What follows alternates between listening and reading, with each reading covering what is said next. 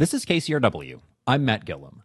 Fast food workers across the state are walking off their jobs today. They're pushing for safer working conditions and better wages.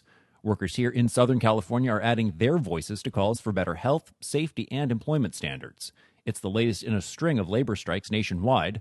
KCRW's Danielle Chiriguayo was out in Monterey Park this morning talking to some of the people on the picket lines, and she's with us now. Hey there, Danny. Hey there, Matt. So what are you hearing from workers? Workers are fed up, Matt. They've described impossible situations with unruly, disrespectful patrons, untenable amounts of work, often stemming from low staffing numbers, a lack of PPE during the pandemic, and the list goes on. I caught up with Angelica Hernandez, who works at the Monterey Park McDonald's and has been there for the last 16 years. And today, she's on strike. She tells me she's faced rude customers who want immediate service, discrimination, and she's been saddled with overwhelming amounts of work. Bueno, para mí es bien importante seguir luchando. She says, for me, it's important to fight and use my voice and be heard, so we're not trampled on and humiliated when we're doing 2 to 3 people's work and only taking home one paycheck. Angelica adds that as a billion-dollar corporation, companies like McDonald's can afford to pay their employees more than just pennies on the dollar. She even says a few days ago she was getting such bad headaches that she couldn't work. So she went to the doctor and was diagnosed with excessive stress and depression, and now she has to pay out of pocket for treatment of those ailments. But she says she's not just doing this for herself. Porque a mí no me gustaría que pasen lo mismo que estamos pasando nosotros. I don't want them to experience what we are, she says, that we fall, that we get sick, and they just don't care. What I want is for those generations to have a job with dignity. Now, you spoke to Angelica, but I'm sure other people are out there on the picket lines. Who else did you talk to while you were there in Monterey Park? I also spoke with Lisette Aguilar, who worked over at the McDonald's on Sunset in West Hollywood. She was there for 17 years. And at that branch, workers were experiencing wage theft, mistreatment from patrons, and even sexual harassment. And today, she's not on strike because she's been laid off. Now, Matt, Lisette's McDonald's recently closed for renovations, and Lisette and her coworkers were given a little over a week's notice about the closure. For reference, under California law, employers are required to give employees 60 days notice. And she says that now she's left without a job and a way to pay bills and a way to take care of her son. Nosotros tenemos que comer, pagar renta. We have to eat, have to pay rent. We can't wait until 2023, she says. And what did they give us? Nothing. So they decided to close and have left us without a job. We can't live with these injustices. Wow. I mean, that sounds like a very difficult situation. So what is being done on the legislative side? What can the state do to support these fast food workers? So there's legislation in Sacramento called AB 257, or the Fast Food Accountability and Standard Recovery Act. And if enacted, the legislation would give fast food workers a seat at the table when discussing workplace conditions. It would also establish a statewide fast food sector council composed of workers, franchisees, and corporate reps, all to set minimum standards for hours, wages, and health and safety concerns. Here's Kenya Alcocer. She's a community organizer with the Poor People's Campaign and was also at today's strike in Monterey Park. We don't want sexual harassment in the workplace. We need PPE in the workplace, and we need to make sure that the space in which we are working in are sanitary, but they're also healthy mentally for workers. She adds that this legislation just makes sense. In this country, we had 140 million poor and low-income folks, which means that a lot of those folks are working at places like McDonald's and not getting enough. So we're saying that there is plenty and enough in this country to make sure that workers have a good quality of life. We don't want to just be surviving, we want to be thriving. And this demonstration in Monterey Park was not the only one today. There were 2 others, one in South LA and one also in West Hollywood, all fighting for better conditions, for better wages, and really for a better future. KCRW's Danielle Chiriguayo, thanks so much for talking with us and going out there in the field today. How many of us who've been working from home for the last 20 months will eventually go back to the office? It's a topic writer Anne Helen Peterson explores in the upcoming book she co-authored called Out of Office. She says that on the other side of the pandemic, there's a chance work will rotate more around people's lives instead of the other way around. The thing that we have to remember about working from home during the pandemic is that people's productivity went up.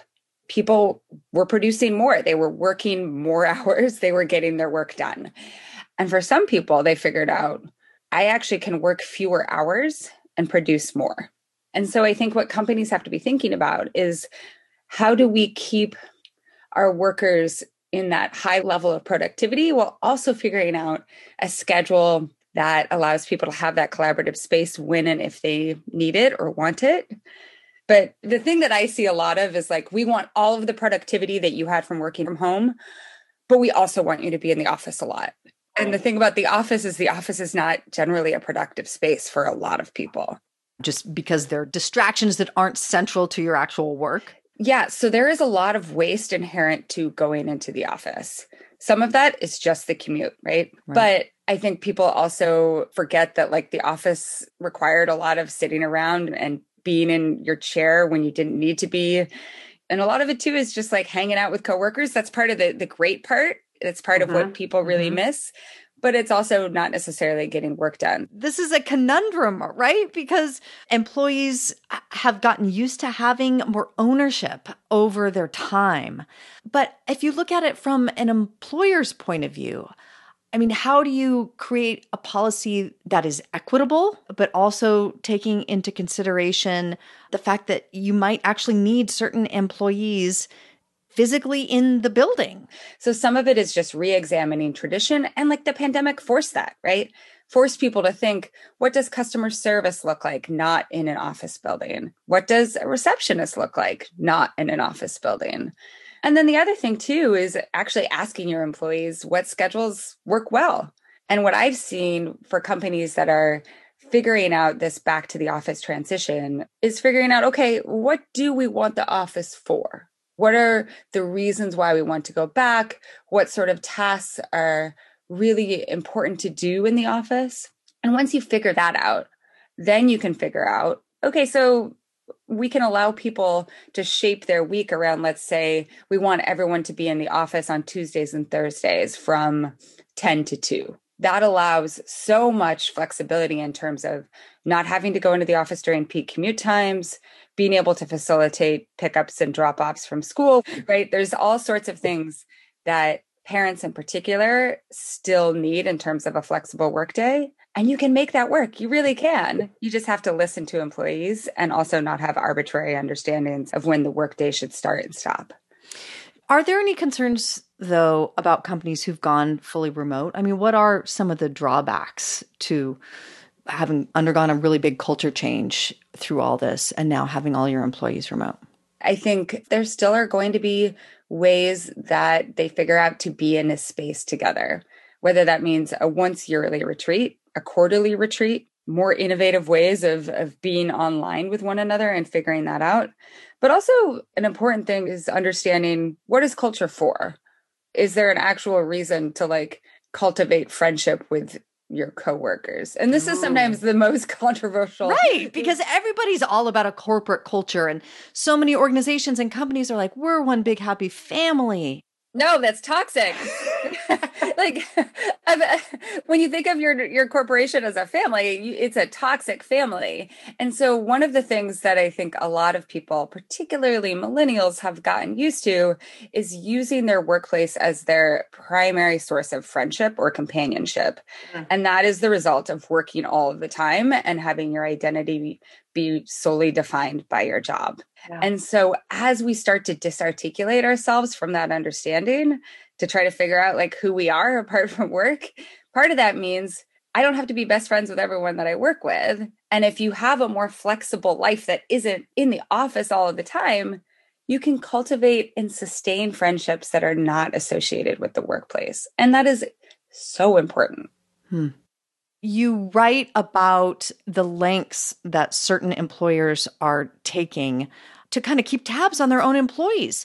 So corporations who have maybe allowed telework in the pandemic, they don't trust their employees. Basically, they're spying on them. Yeah. So I think a lot of this has to do with managers feeling very insecure about how to manage. And I don't necessarily think that this is a character flaw or that there's ill intent. Historically, managing has involved surveillance of some sort, right? Like eyes on the people that you are managing, seeing them every single day in the office or seeing when they come and leave, how they interact with other people.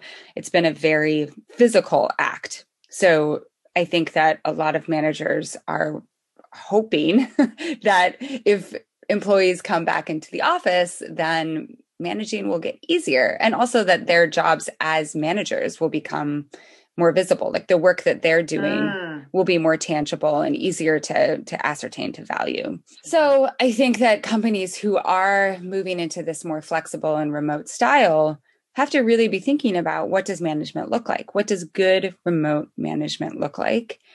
It's not something that you can say, oh, I've just been doing it for these last 18 months. I know how to do it. It's a real skill.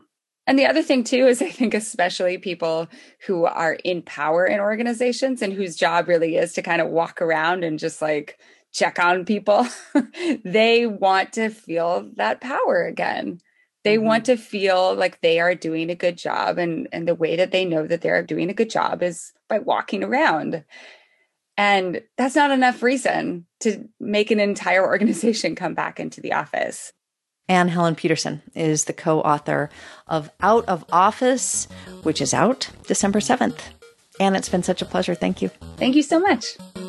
This reminds me of another, this story. I don't think we were going to talk about this. Like, we didn't talk about this, but it reminds me, last week when they were asking Tomlin, coach of Pittsburgh, when they were asking Tomlin, whether he was going to take the USC job because, Pittsburgh is struggling this year.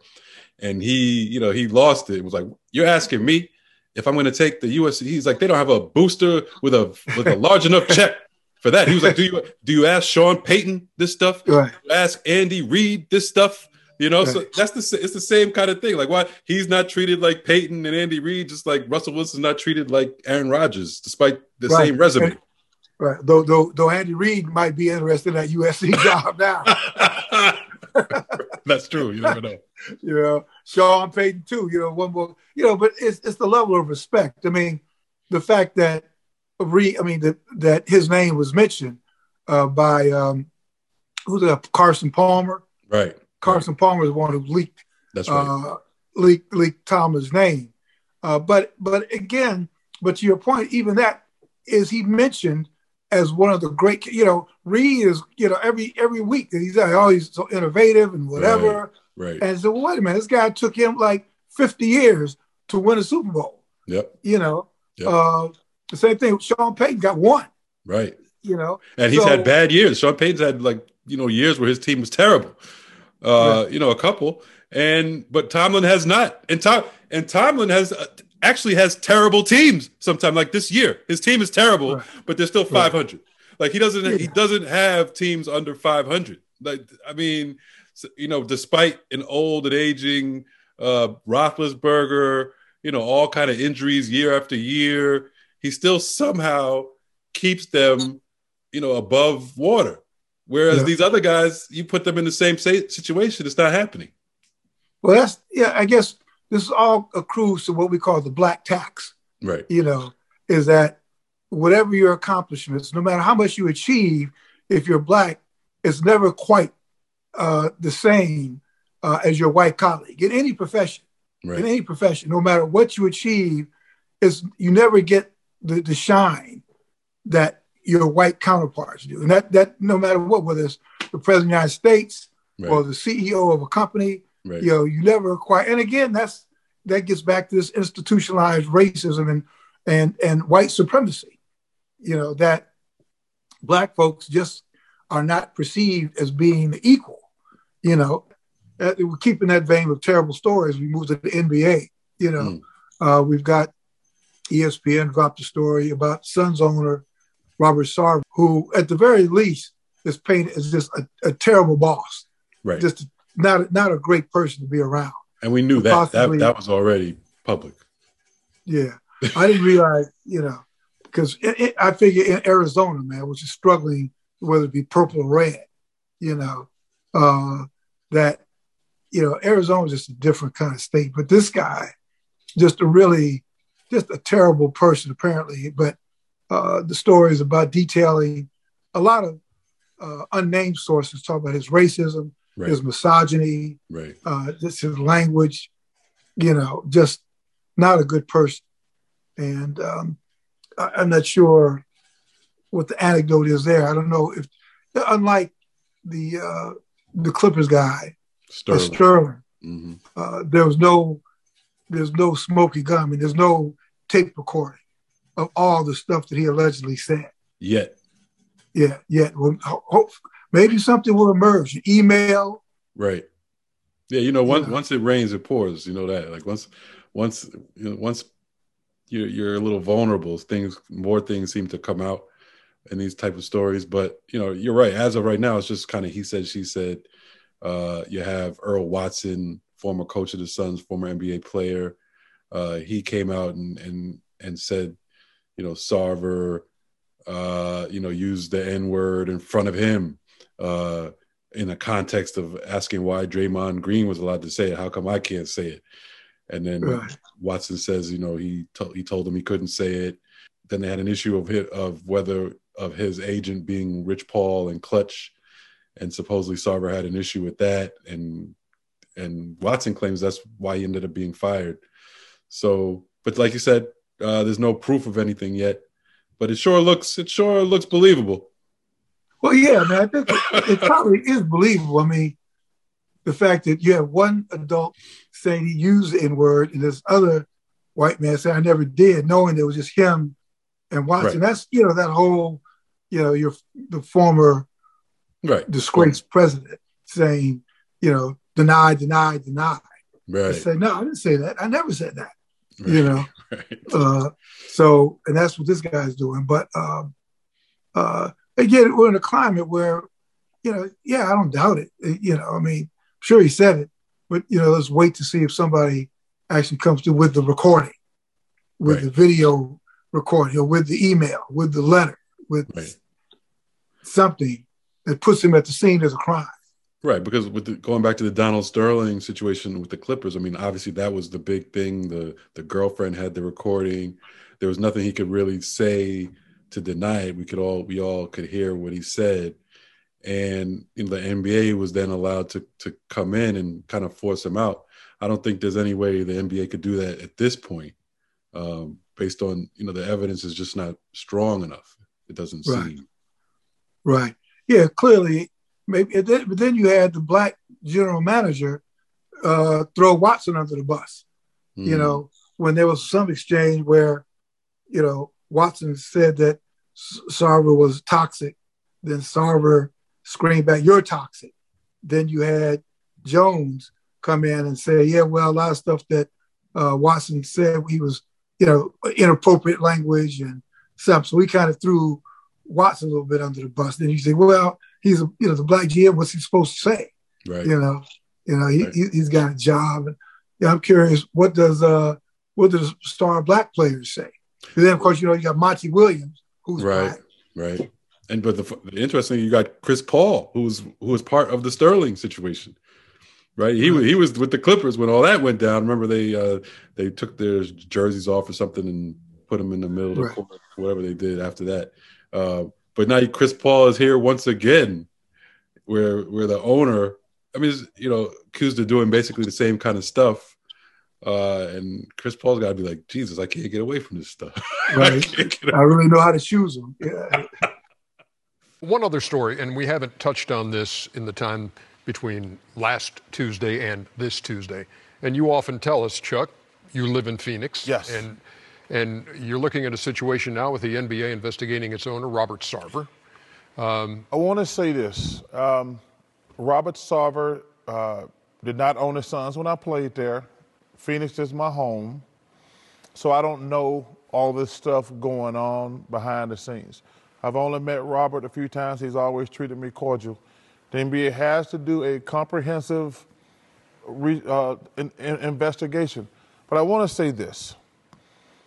And I'm not here because this bothered me. The story's out now that his wife has been contacting people. She cannot do that. This is an official investigation. She cannot be calling the witnesses. That's 100% wrong. Yeah. That's and for those who the allegations are of hostile work environment with racism, misogynistic comments, sexist. And you point out, that ESPN had a report And and some everybody of those asked me former to comment employees on it. have been contacted But she can't do by that. his wife, and she says it was not to intimidate, although those who have been contacted have talked about the messages they were given, and they say they feel intimidated. Adam Silver has to step in. Like I say, I don't know whatever happened with the Suns, but I do know is Adam Silver's got to step in and tell Robert Sarver, you or your wife cannot, like, that's, that's lawyering one-on-one. You shouldn't be talking to people, the witnesses, in the middle of an investigation. Everybody knows that one. I mean, that's just 100. So Adam Silver got to say, hey, Robert, I think his wife is Penny. I don't know them well, but they can't be talking to witnesses. That's 100% wrong. Of course, when there's allegations of this magnitude, it has to be an investigation. Me personally, I played for Robert a year and a half. Never had a problem with him. Would never imagine any of this going on. But I'm sure people that's been working there longer than me have more and better stories. I was only there a year and a half. He was nice to me. His family's nice to me. But when you have allegations of this magnitude, an investigation has to be done. Yeah, 100%. The guys have hit everything on the head. And we will see because it's so many things, it would be hard to cover anything up if it is or isn't true. It would be difficult to do that. You'd have the proof will definitely come out with so many. Can I say one thing too? Sure. This is to anybody watching this damn show. Anybody watching this show. If somebody treats you bad at work, racially, sexist, whatever, homophobic, you got to say something that moment. You can't be saying, nah, I need my job. Nobody should work in a hostile environment. I mean, when you hear these stories, you're like, who would let somebody talk to them like that in a job situation? Like, I don't care how much money TNT or when I played in the NBA. Listen, if I played for the Phoenix Suns and that dude said some of the stuff that's allegedly, I would have punched him in the face right there on the spot. No amount of money in the world at any job you got should you be susceptible to a hostile working environment. I don't care if you're a maid. I don't care if you're somebody's housekeeper. I don't care where you work at in your life. If somebody's treating you bad, you are a human being, and you should defend yourself. Yeah. Meantime, in Portland, investigation conducted by the Blazers of Neil O'Shea and his conduct in what is also described as a toxic work environment. So we'll stay on top of those stories as they continue to develop. The Portland Trail Blazers just wrapped up their game at the Moda Center against the Los Angeles Lakers. The Lakers, who were missing LeBron James in the lineup, there was a final score there of 105-90, but the bigger story came before the game. The Blazers announced today an independent firm will be investigating the team's president and general manager, Neil Olshey. The Blazers say the investigation centers around concerns with the workplace environment, specifically among non-player employees.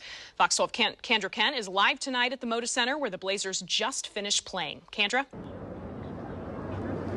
Well, the Blazers are staying tight-lipped about the details of this investigation. They did tell me tonight that Olshey was not available for comment or any sort of interview regarding this. Now, meanwhile, fans say that they are curious to learn details about those allegations. It was the Blazers taking on the Lakers Saturday night, but the real spectacle for Rip City is happening off the court. Yeah, obviously, it's just unfortunate time. Head coach Chauncey Billups ahead of the game addressing the investigation launched by the Blazers owner into the team's president and general manager, Neil Olshey. I don't know everything other than what I've read, obviously, but I think it caught a lot of people kind of off guard. The allegations, quote, concerns around workplace environment by non-player personnel at the practice facility, according to a statement released by the franchise. But Yahoo Sports reports that Blazers employees accuse Olshey of creating a, quote, toxic, hostile work environment where staff have been intimidated, cursed at, and bullied. The Trailblazers have not confirmed that information or commented on the specifics of the investigation, other than saying that an independent review of the complaint will be led by an outside firm, O'Melveny and Myers. Billups says he's never seen or heard Olshey treat employees badly, and right now he's focused on the team. We're in a brutal stretch of games right now. I got a lot of other things that I need to be worried about. And fans tell Fox 12 they aren't rushing to judge. I want to hear the facts. The mere fact that he's been accused doesn't mean he's guilty. Waiting like everyone else to see how Olshey's future shakes out. In their statement, the Blazers also said they will take the appropriate action once the investigation is complete. And based on the outcome of the investigation, the Blazers also said that they are committed to building a positive impact within the organization. Reporting live tonight at the Moda Center, Kendra Kent, Fox 12 Oregon. I don't want to cause any problems, Lieutenant. I just want a new partner. Oh, I understand. Your partner's a racist prick, but you don't want to stir up any bad feelings with him. Well, he's been on the force for a long time. 17 years. And I do have to work here, sir. So, you don't mind that there's a racist prick on the force. You just don't want him to ride in your car. If you need me to go on record about this, sir, I will. That'd be great. Write a full report. Because I'm anxious to understand how an obvious bigot could have gone undetected in this department for 17 years. 11 of which he was under my personal supervision, which doesn't speak very highly of my managerial skills. But that's not your concern. I can't wait to read it. New tonight, the Sheffield Lake officer who says he was targeted by his former police chief's racist acts is filing a discrimination charge, asking the Ohio Civil Rights Commission to investigate. Officer Keith Poole spoke publicly for the first time today about that incident caught on camera back in June and shared more details about what was happening inside the department. Sarah Schuckman reports. I felt like I've been hit with a sledgehammer.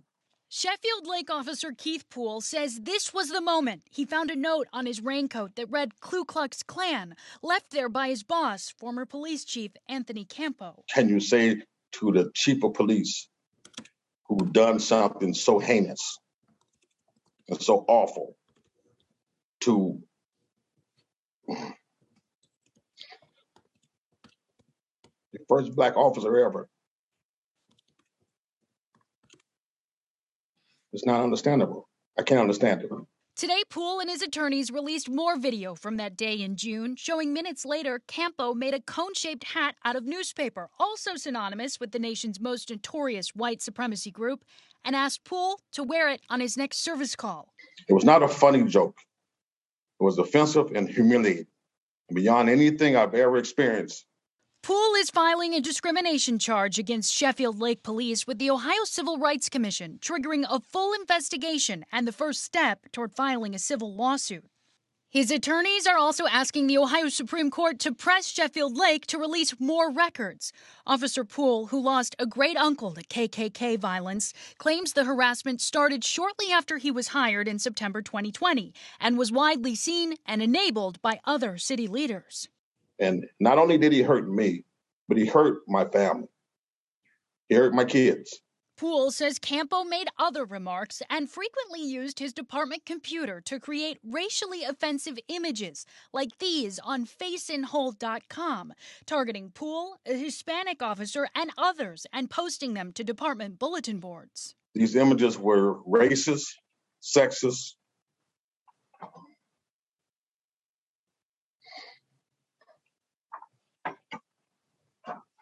and totally offensive.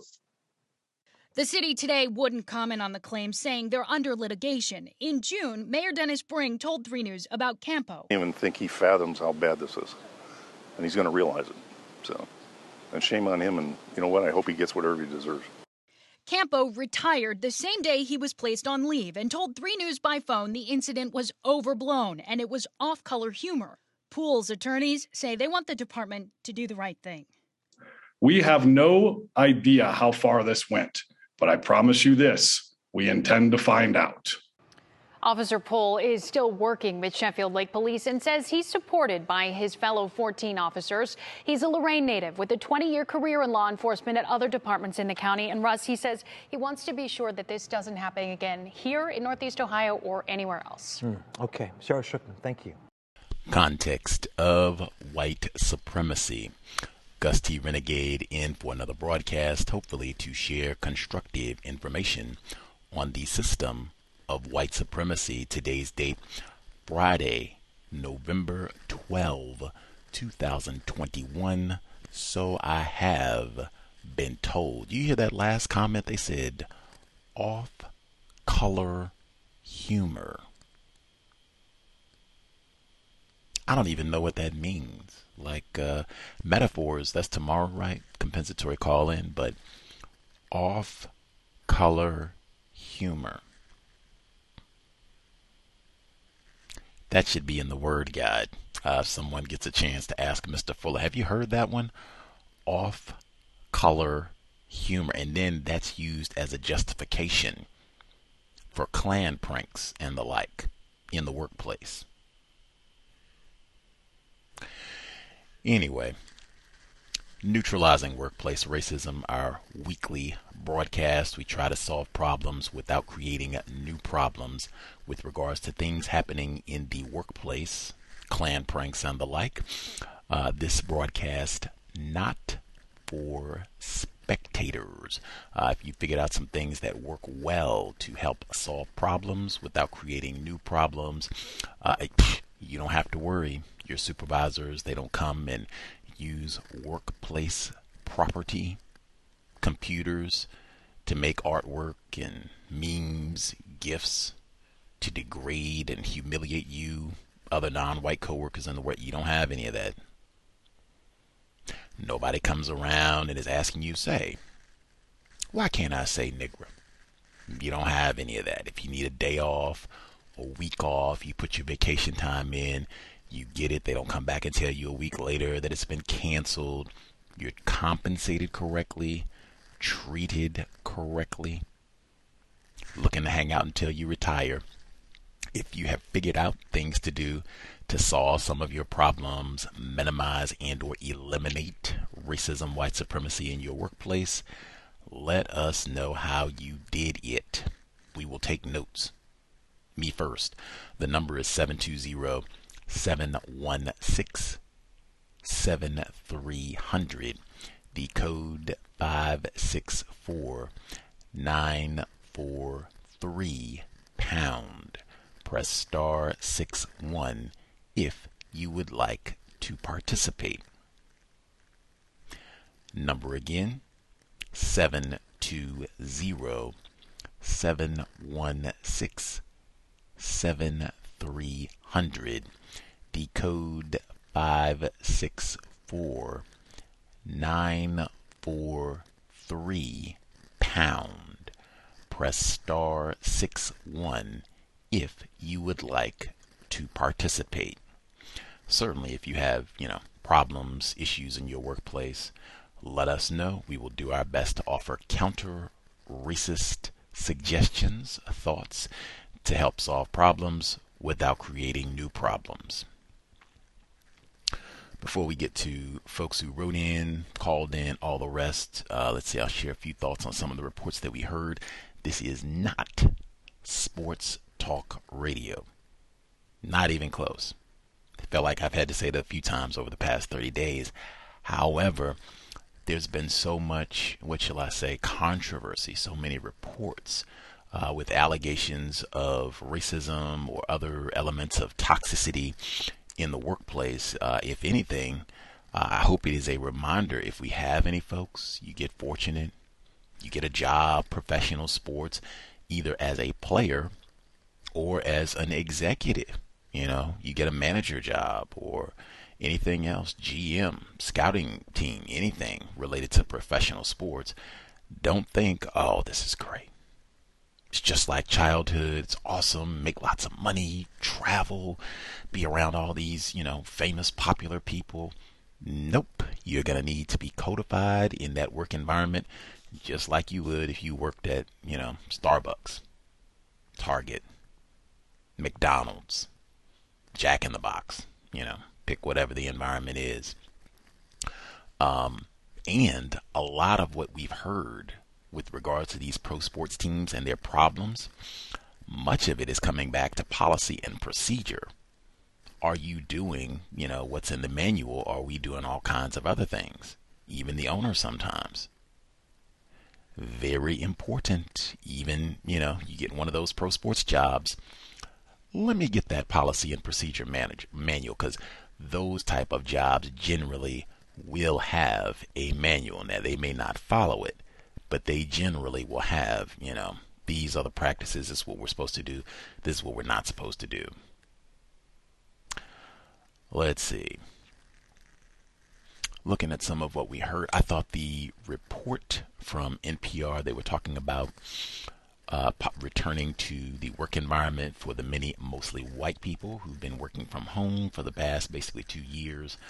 We've had some Cows listeners who've had that too, but generally speaking, it's been more disproportionately white employees who've had that privilege, power to chill in their footies on the couch while they work, as opposed to having to go in and do all that with masks and vaccines and everything else. One of the things that was said in that report was, hey, people working from home, it's changed things because many people, they spend so much time on the job, they view their work environment as their primary source of friendship and companionship. Totally incorrect. And that was said within the clip. This is not a family. You don't need to be friends with these people. In fact, you didn't fill out an application, do an interview, send off your resume to gain friends. You could have hung out on social media and did that. Get started a Zoom call. You don't have to like these people. Very important, because so much of the rhetoric in the workplace is about family and we're friends, especially this time of year. They got to justify all these goofy holiday parties and all the rest of it. Don't be fooled. And a lot of that can get you to lower your defenses where you're not being professional. That's how you end up with a lot of these sports teams problems. People that these are my homies. These are my friends. Sure, I can share some pornographic images with them, tell a few nigger jokes. These are coworkers, not my homies, not my friends. I'm going to function like that at all times. And if anything, with all these disruptions and what have you, if that disrupts at some level, this isn't a family. We just work together. 30 hours, 40 hours, 45 hours, whatever it is.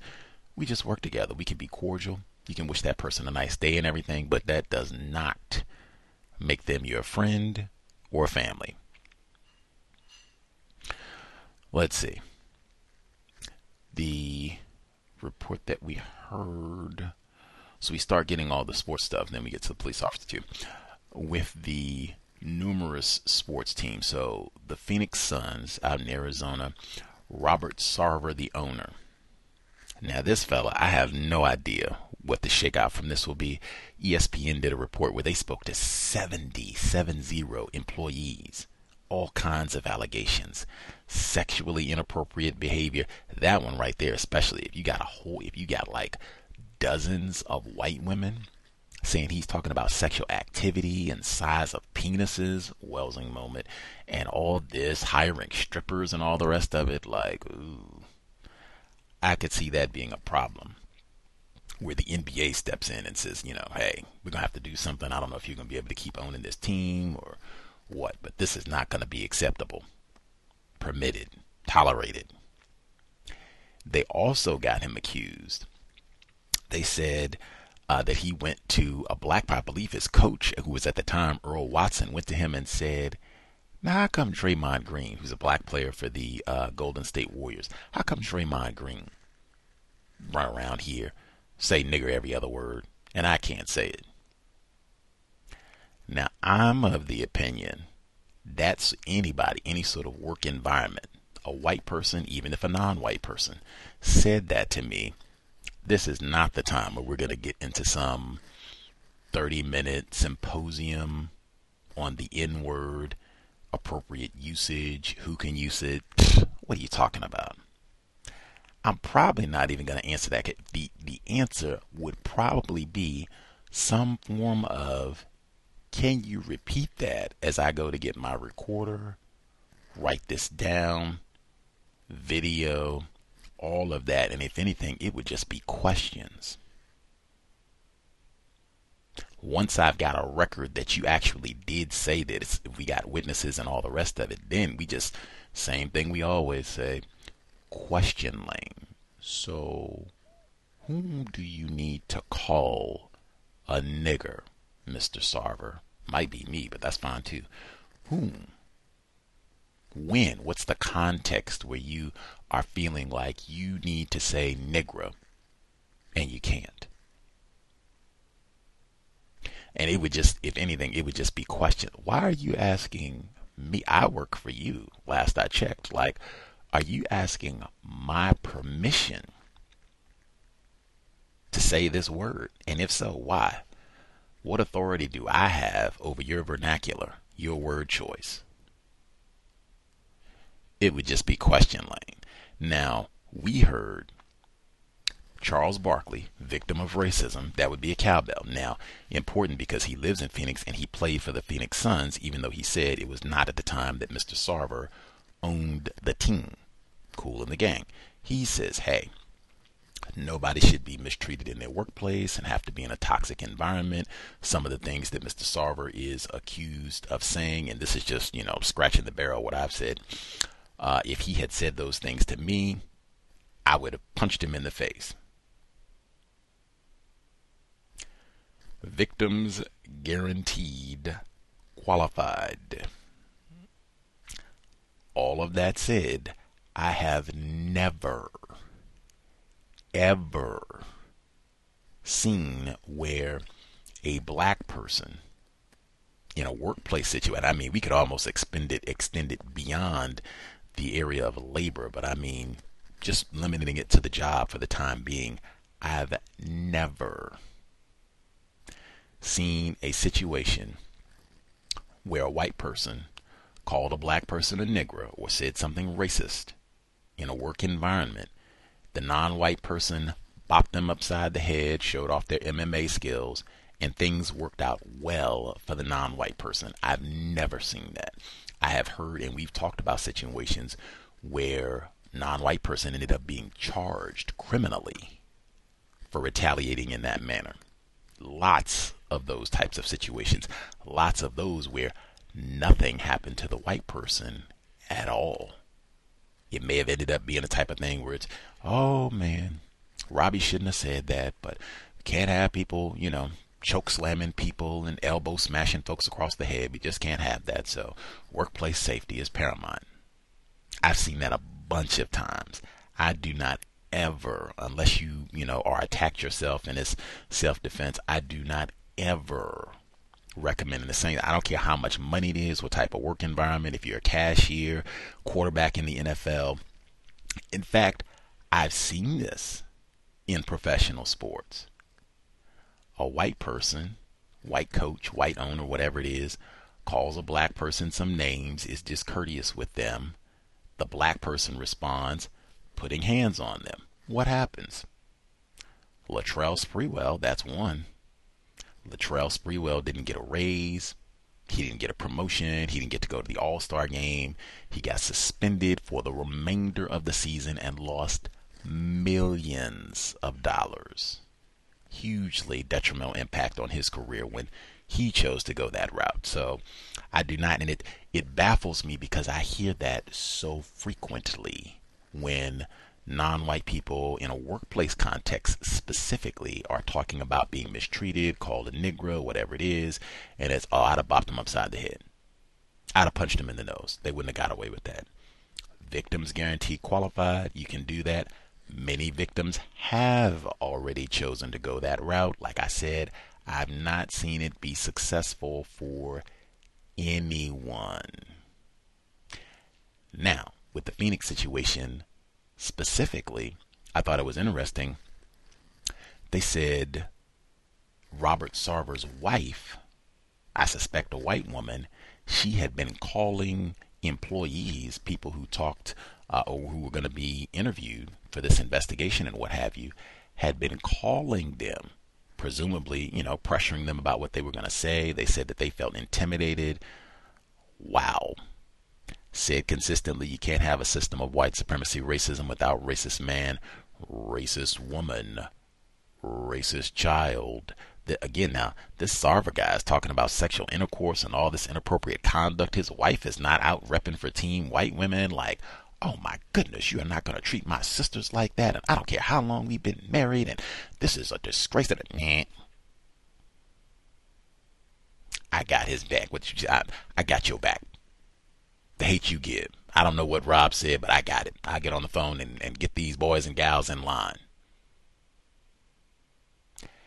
They talked about Phoenix. We heard both Bill Rhoden, and Jamal Murphy, brothers on sports. Bill Rhoden, again, he wrote $40 Million Slave. So we heard them talking about the Phoenix situation.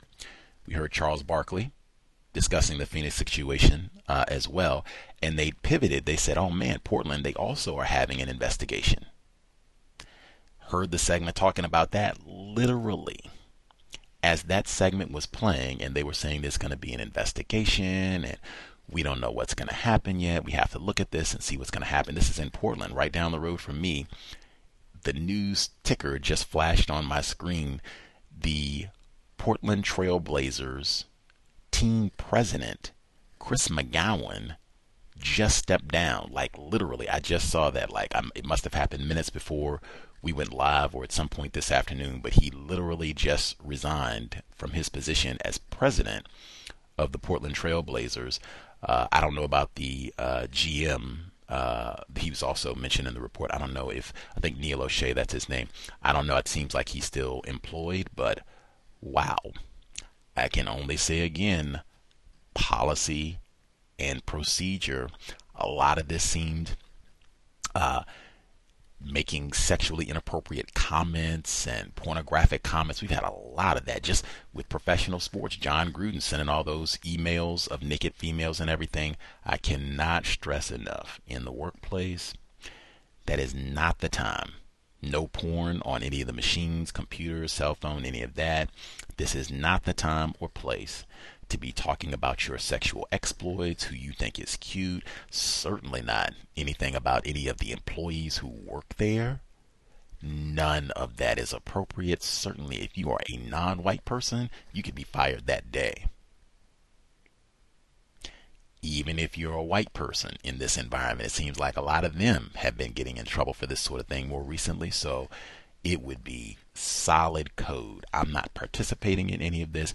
If anybody tries to bring any of this sort of material content to me, emailing it to me, trying to talk to me, about pornography and strippers and I am not interested in that at all. This is not. You can even put it in the form of a question. Is this appropriate conversation for a professional work environment? And see what they say. And that might be one, if people are doing that in your workplace and it's supposed to be a serious place, policy and procedure type thing, if there is any sort of meeting, I would ask in the meeting, you don't have to identify anyone and say that Bill said this or Ted said this or whatever. You could just say, hey, in the interest of maintaining a safe, professional work environment, let me give some examples. Are these types of comments, is this appropriate for a professional work environment? If y'all have any sort of workplace meetings or what have you, and just give an example of the types of things that are said. And if they say no, everybody heard that. Just make sure we're all on the same page about what sort of commentary is appropriate, what sort of behavior is expected from us when we enter this building or when we're on the job, whatever it is. Speaking of using the workplace equipment incorrectly, the last segment that we heard was about the police situation in Ohio. So we had a black male, Officer Keith Poole, and he talked about pattern, one of my favorite P words, a pattern of behavior where the chief of police put some KKK messaging on his jacket and then took, I guess, some piece of paper and formed it into a cone, like the Klan regalia, and told him to wear it. Now, again, these are enforcement officers. safety. I'm so glad they referred to the Klan as a white supremacist organization, a terrorist organization. I believe Mr. Poole said that he had family members who died from violence from the Klan. None of this promotes a safe, that word again, work environment. Document, pictures, particularly you can use that P word, pattern. He talked about them coming in and using workplace equipment. Now imagine you're a black person. You're coming in and using the computer, the job's computer or whatever it is, tablet or whatever, to come in and make these images where you're demeaning and degrading your fellow coworkers, and then presumably sharing it amongst, office members. What can you imagine? A black employee behaving in that sort of manner, and it being chalked up. What do they call it? Chalked up to off-color humor. I could not imagine that under any circumstances for all of that. It would be document. Many workplaces, they have policy and procedure about offensive images. That's the language that they'll use. Offensive images, or even sometimes just use of work property, company property, for non-work related things. This for sure would fall. I mean, what aspect of policing requires you to get on the computer and make some sort of demeaning image of a black coworker? That alone is wasting time, they call it. Time theft. Do that on your own time. If you got to make these goofy images, go on your computer at home and do all that. Document. I would want pictures, all those images. Nab, save pictures of the KKK node and the hat. I think he said he had video of all that, so that's slam dunk. But document, and that's what I mean in terms of the response. The police chief comes in, KKK node, got my KKK cap, why don't you put this on? You could punch him in the face. You could do that. You'll be the one terminated. In fact, you'll be the one probably facing criminal charges. Way better, stay calm, take a deep breath, pull out your phone and start taking pictures, or pull out your phone and just start recording. That is the best procedure, as opposed to getting mad. We say all the time, number one component of countering racism, being codified for the workplace in particular, composure. You cannot get upset. So much of this, what they're doing, these images and what, I mean, even think about that. Now, this white guy, the police chief, I'm sure this is not like a 13-year-old, a 15-year-old. I could be wrong, but I don't think this is like some immature teen. This is probably someone who is well over 40 years old, I bet. This is your conduct in a time of what they call national health crisis. You should be worried about, is my staff vaccinated? Do we have masks? I got those vaccine cards in order and all the rest of it. Are people out rioting over mask mandates and what have you in Ohio? Nah. I'm in here doing Klan pranks, racist jokes. Number one priority worldwide, individuals classified as white. Let's see. I'm going to get to one email and then we'll hit the phones. Email is untiljustice@gmail.com. Untiljustice@gmail.com. I had someone who, not that long ago, I guess within the last month or so, they said, "Hey Gus, what the heck is going on? Be in Toronto. I haven't heard from her and some of the other folks. Kizzy's cousin with us right now. Good to hear from her. But some of the other folks missing out.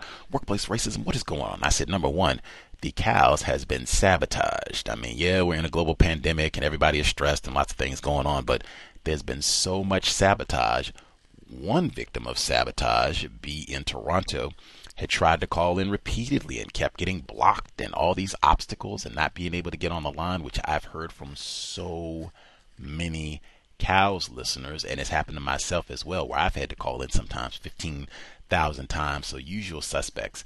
But being Toronto, still hanging out, still unfortunately being victimized. So she emailed in make sure she would not be prohibited from sharing. So this is B in Toronto. She writes, I hope this email finds you well. I would like to submit a report on my current situation at the job. The utopian job that I thought I had finally found is now a nightmare. I admit I was duped. Happens to the best of us. At first, things went very well, or so I thought. I was receiving validation for the hard work that I put into the organization. I was coordinating contract services for the places and people I supported in the social services sector. It was a contract position at first. I was offered another position with another company, yet this one counter offered, and I naively thought the counter offer was a testament to my good work ethic. My contract position was converted into a full-time position. I was elated as it meant long-term employment with benefits for myself and my family. In retrospect, I realize now that it was red flag number 2. Due to lack of validation and consistent disrespect experienced at previous jobs, in retrospect, I realized that the validation of my work was in fact compliment bombing, completely missing red flag number 1. I thought the organization was progressive and that the supervisor was also progressive. Well, that turned out not to be true approximately 3 months into the full time.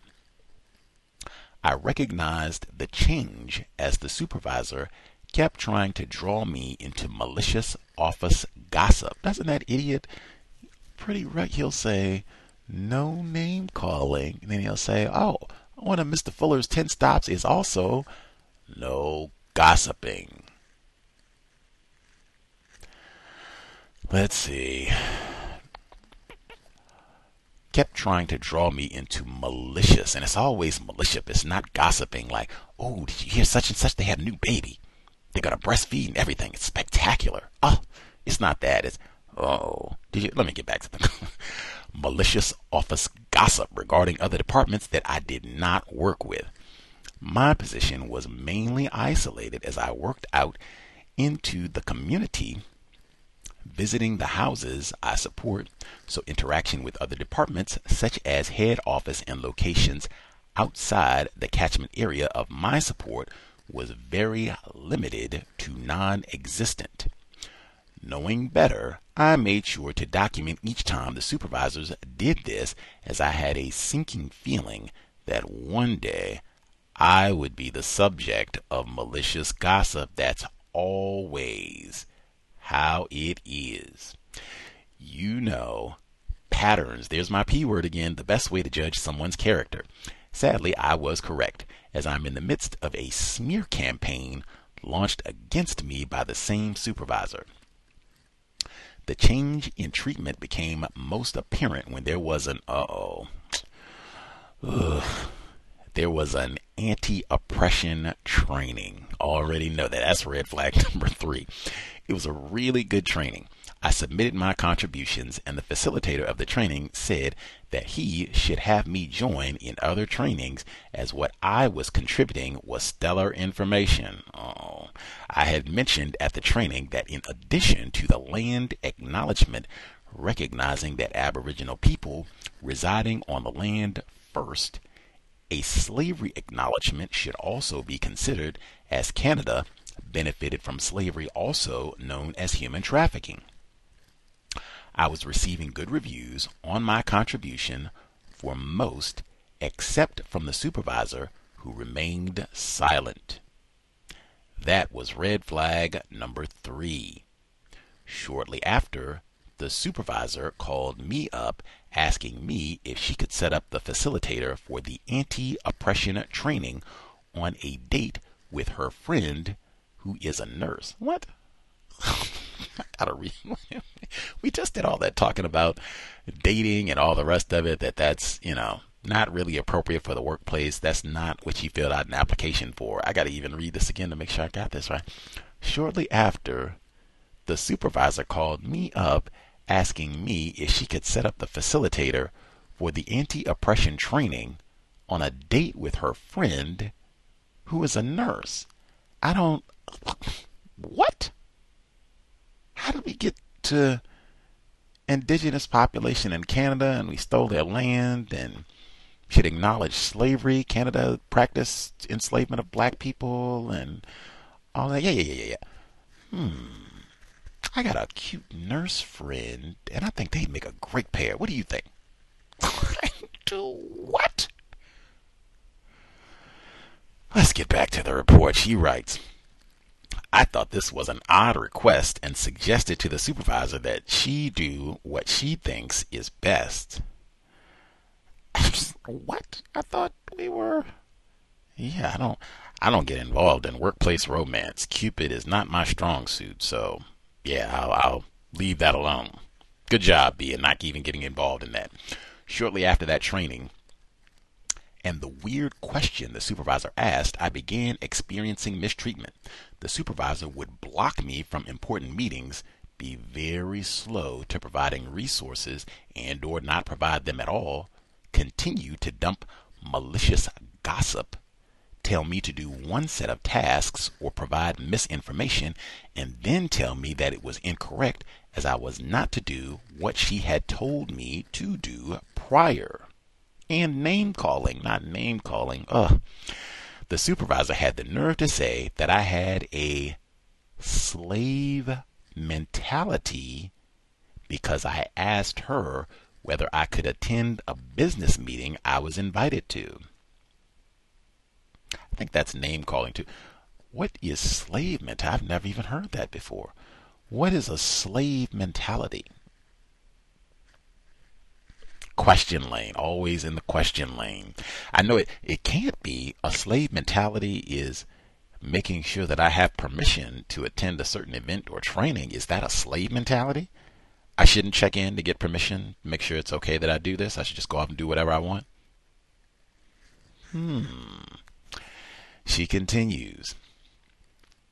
I continued documenting the incidents with dates and times. Bravo. The mistreatment became more and more frequent, interfering with my duties. The supervisor began falsely accusing me of doing things that never occurred, like claiming that I called her up and whispered on the phone that a tenant's boyfriend was fixing the heater, which never occurred. She would also season me with false criticism, claiming it was professional feedback by stating that I was anxious and fearful. That's that old slave mentality. When I would ask for specifics, the supervisor would give vague statements. When I would again ask for further specifics, the supervisor would go silent. Again, she was lying. I was not receiving appropriate feedback to enhance my professional growth and development.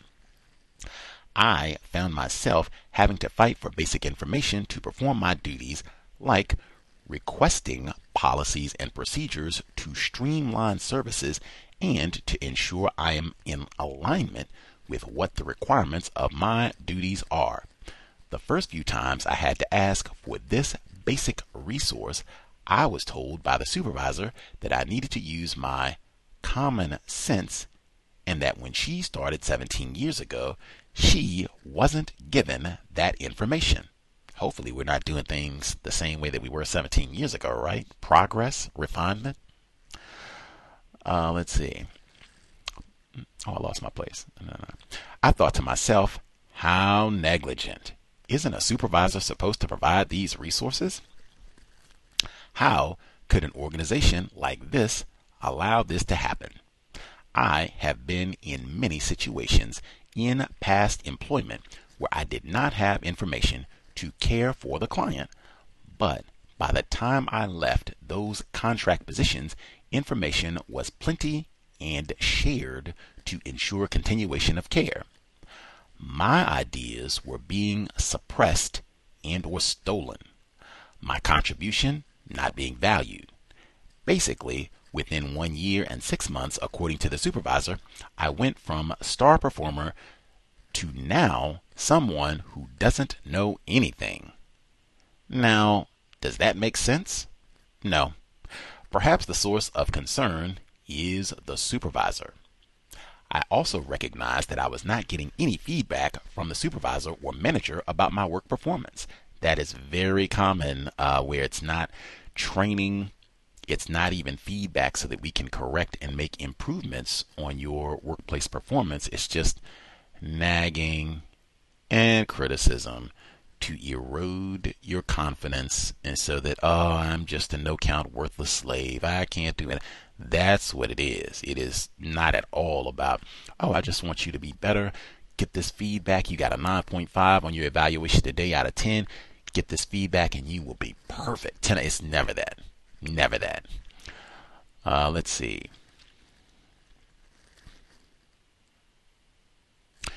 It myself, after asking multiple times for a work performance review, finally received one over 1 year and 4 months later, and it was an interesting experience. I was informed that I was not using my resources effectively because I sent too many emails. Mind you, the emails were requests for updates on work orders, accessing PPE, requesting for replenishing cleaning supplies, to which the supervisor was literally stonewalling me and not providing the resources. I was told that I was rude because I asked in an email to the supervisor if I could count on her leadership moving forward, as the resources I needed in order to do my job were not being replied to or furnished. I was told that I needed conflict resolution training with clients, despite the fact that I brought up how the supervisor told me to stay in a particularly charged situation, only to claim that I provoked the client in later accounts of the same situation. I brought up the inconsistencies, but it seems to have fallen on deaf ears. I was asked to sign the work performance review. I requested that I have further time to review and process. Always a good request. To date, I still have not signed it. After the mediation, the executive director calls me into her office to ask, "How did you find the meeting?" Along with, "I only have 30 minutes to spare." In my mind, I had less than 2 minutes to spare. My response was, "The meeting went." She said, "Is there anything you wanted to add?" My response was, "No thanks. Thank you for your time," and exited the office. After months of this ill treatment from the supervisor, I reached out to the manager about the situation. The manager said that she would request for a mediation that would involve herself, the executive director, the supervisor, and myself. I had already negotiated with myself that I could not control the outcome, only provide the evidence that I had. I shared the evidence of all that the supervisor had said and done. What happened? Nothing but a cover-up to protect the supervisor. The supervisor lied, denied, feigned victimhood, an Oscar performance. The executive director had the nerve to turn to me to talk about professionalism. They did not request my notes. No investigation was done. Because if they had done the investigation, the organization would have to do disciplinary action against the supervisor. And the supervisor and the executive director are friends, of course. To top it all off, the executive director claimed credit for my slavery acknowledgement idea I had posed months earlier at the anti-oppression training. Tacky. There is a union, but the supervisor are close friends with the union stewards. Of course, upon weighing the risk-benefit assessment, I decided that my energies are best spent looking for other employment. At the mediation, I had asked the supervisor if she was trying to get me fired or trying to create such a hostile environment to get me to quit. I got my answer that day at mediation. So, right now, while still employed at this toxic dump of a workplace, retaliation has been occurring. The supervisor would deliberately leave behind important documents. The supervisor books 2 to 3 appointments running along the same timeline. My mileage reimbursement is now being interfered with. Receiving abuse by proxy from the supervisor's enablers. It is exhausting having to deal with this. I have requested vacation days to get away from here after very long consideration from the supervisor. It was approved. My sleep is affected. We will discuss that tomorrow, maybe today too, but definitely tomorrow. I'm feeling depressed. I cry a lot when alone and have had suicidal ideation. That is super serious. There's more to the letter. I'm just pausing here. That is super serious. Like, much obliged for sharing, but there have been so many reports, I'd say over the last basically 2 years with the COVID situation, but I feel like it's even been an uptick over the past 6 to 8 months. Because it's just been so much anxiety and stress for so many people, especially victims of racism all over the world. She's in Toronto, but so many people, it's just been difficult in terms of mental health and having all of this stress. It just seems, endless, that it's just on and on and on, relentless. Even here, she was talking about PPE and cleaning supplies to stay safe, and even that's being difficult. Mental health is so serious. I've said many, many times over the years, one of the reasons workplace racism or this broadcast is so, I think, important, not for anything that I say, just because so many black people especially end up being traumatized, terrorized from their workplace situations. Pam wrote about this in one of her books, Black Love is a Revolutionary Act, where it just, you literally get to that point, the breaking point, as they call it, where you don't know what to do. Pam, she talked about a black female who had a breakdown, had to be in a mental institution. When it gets to that point, man, like that, nothing is more important than your mental health. Absolutely nothing. I know everybody, we all have to eat. We have bills to pay. I don't have offspring, but parents, you have offspring to take care of. So, nobody or most of us are not really in a position where we can just walk off of a job and, all that type of a thing. But whoa. Once it's got to the point where it's that big of a mental trauma, like this has got to be, I've got to get out of here, like immediately. Like being in that sort of situation where you gain an extra 20, 30 pounds, which Pam wrote about, and many others, where you gain an extra 20, 30 pounds or lose 20, 30 pounds in an unhealthy manner, that is serious. That is a deleterious health impact. But once it's at the point where, I'm having suicidal ideation, I'm depressed, this is a major emergency. This means talking to health professionals, counseling, all of the above. Your health, mental health, and well-being is so critically important, and so many black people, non-white people on the whole, but black people in particular, all over the world end up in these type of environments. And it can end up doing damage that is not something that's just, wow, that was a rough week or whatever. It can end up being damage that lasts long after you have left that place of employment. So I implore you, be all of us in a weak position, where I guess a lot of us even below the border, anything that we can do to help support, if that's helping support, to reaching out and getting professional help, counseling, just so that you can vent some of your frustrations, and then get some, maybe some tips, strategies on ways to mitigate, and then assistance also in helping to get an exit plan to get out of there. B has been calling in for such a long time, even though she wrote in here, but she's been participating in workplace racism for such a long time, and I've never heard anything this bad. Like, she's talked about being bullied and things in the workplace before, but wow, if it's gotten this bad, definitely speed up whatever the exit strategy is immediately. Take that super serious. I know some people, or many of the folks that we've talked to, are somewhat resistant about reaching out to any sort of mental health professional. If they're a white person, I like 1,000%, I got it, especially if your problems are directly related to racism like they are here. I got it. We've done programs before about mental health, Blacko was one of our guests. He had that exact same thought process, that it's messed up. I don't want to talk to a white person, they're racist and all that. And he said, man, I was in this spot feeling suicidal, major mental health issues, racism, white supremacy, most to blame. And he said, I had a therapist. She was a white person. He said for him, it was helpful, not thinking of it as I'm going to this racist to get help, but I'm going to someone who is at least trained in mental health. They should be able to give me some strategies that I can use myself on my own to help myself.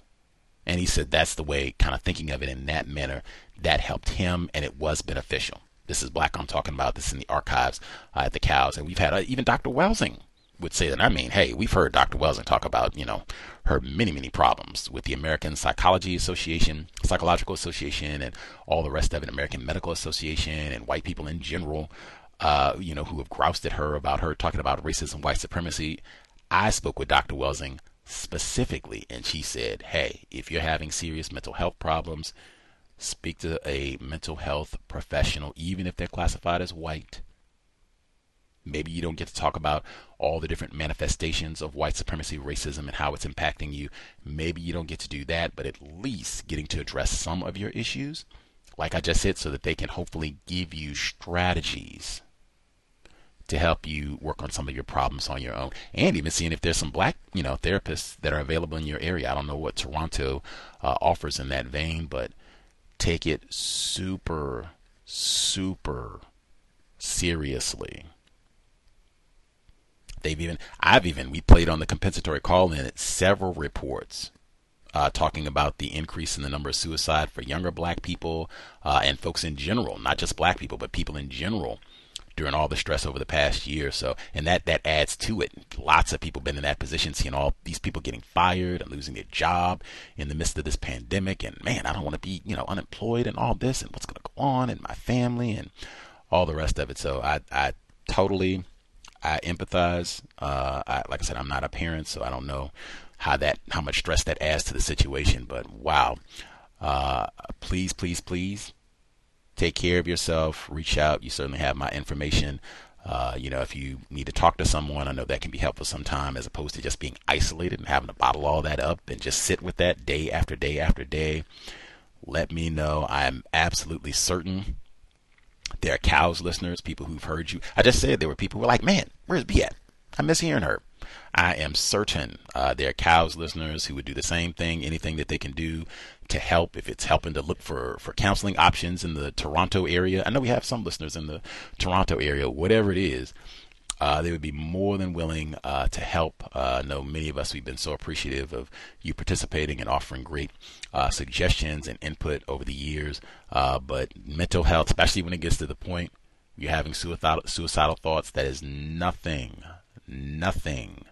to minimize. Take it super serious. If it's anything that we can do, let us know.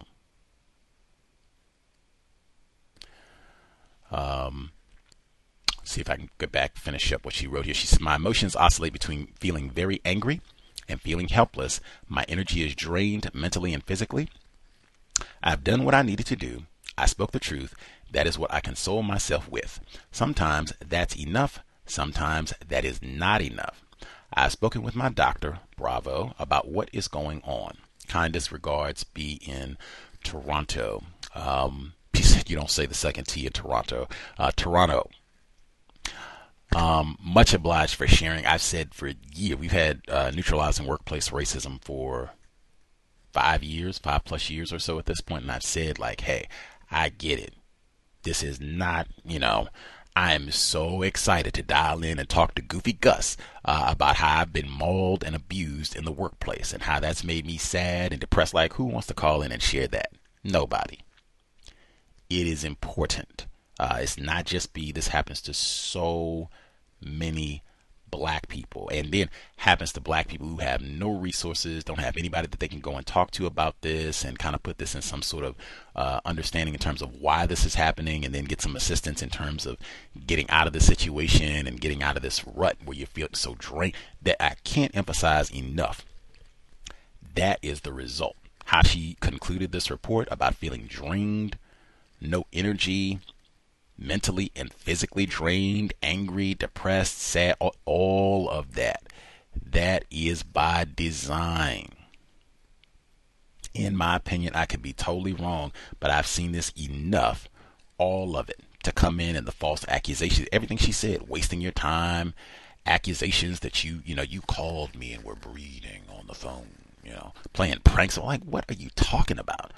To have to waste, I can't even just come in and do my work. I got to come in and fend off all these false accusations about this and that, and that is exactly what it's designed to do, have you angry, frustrated, and all of that takes a toll on your mental health.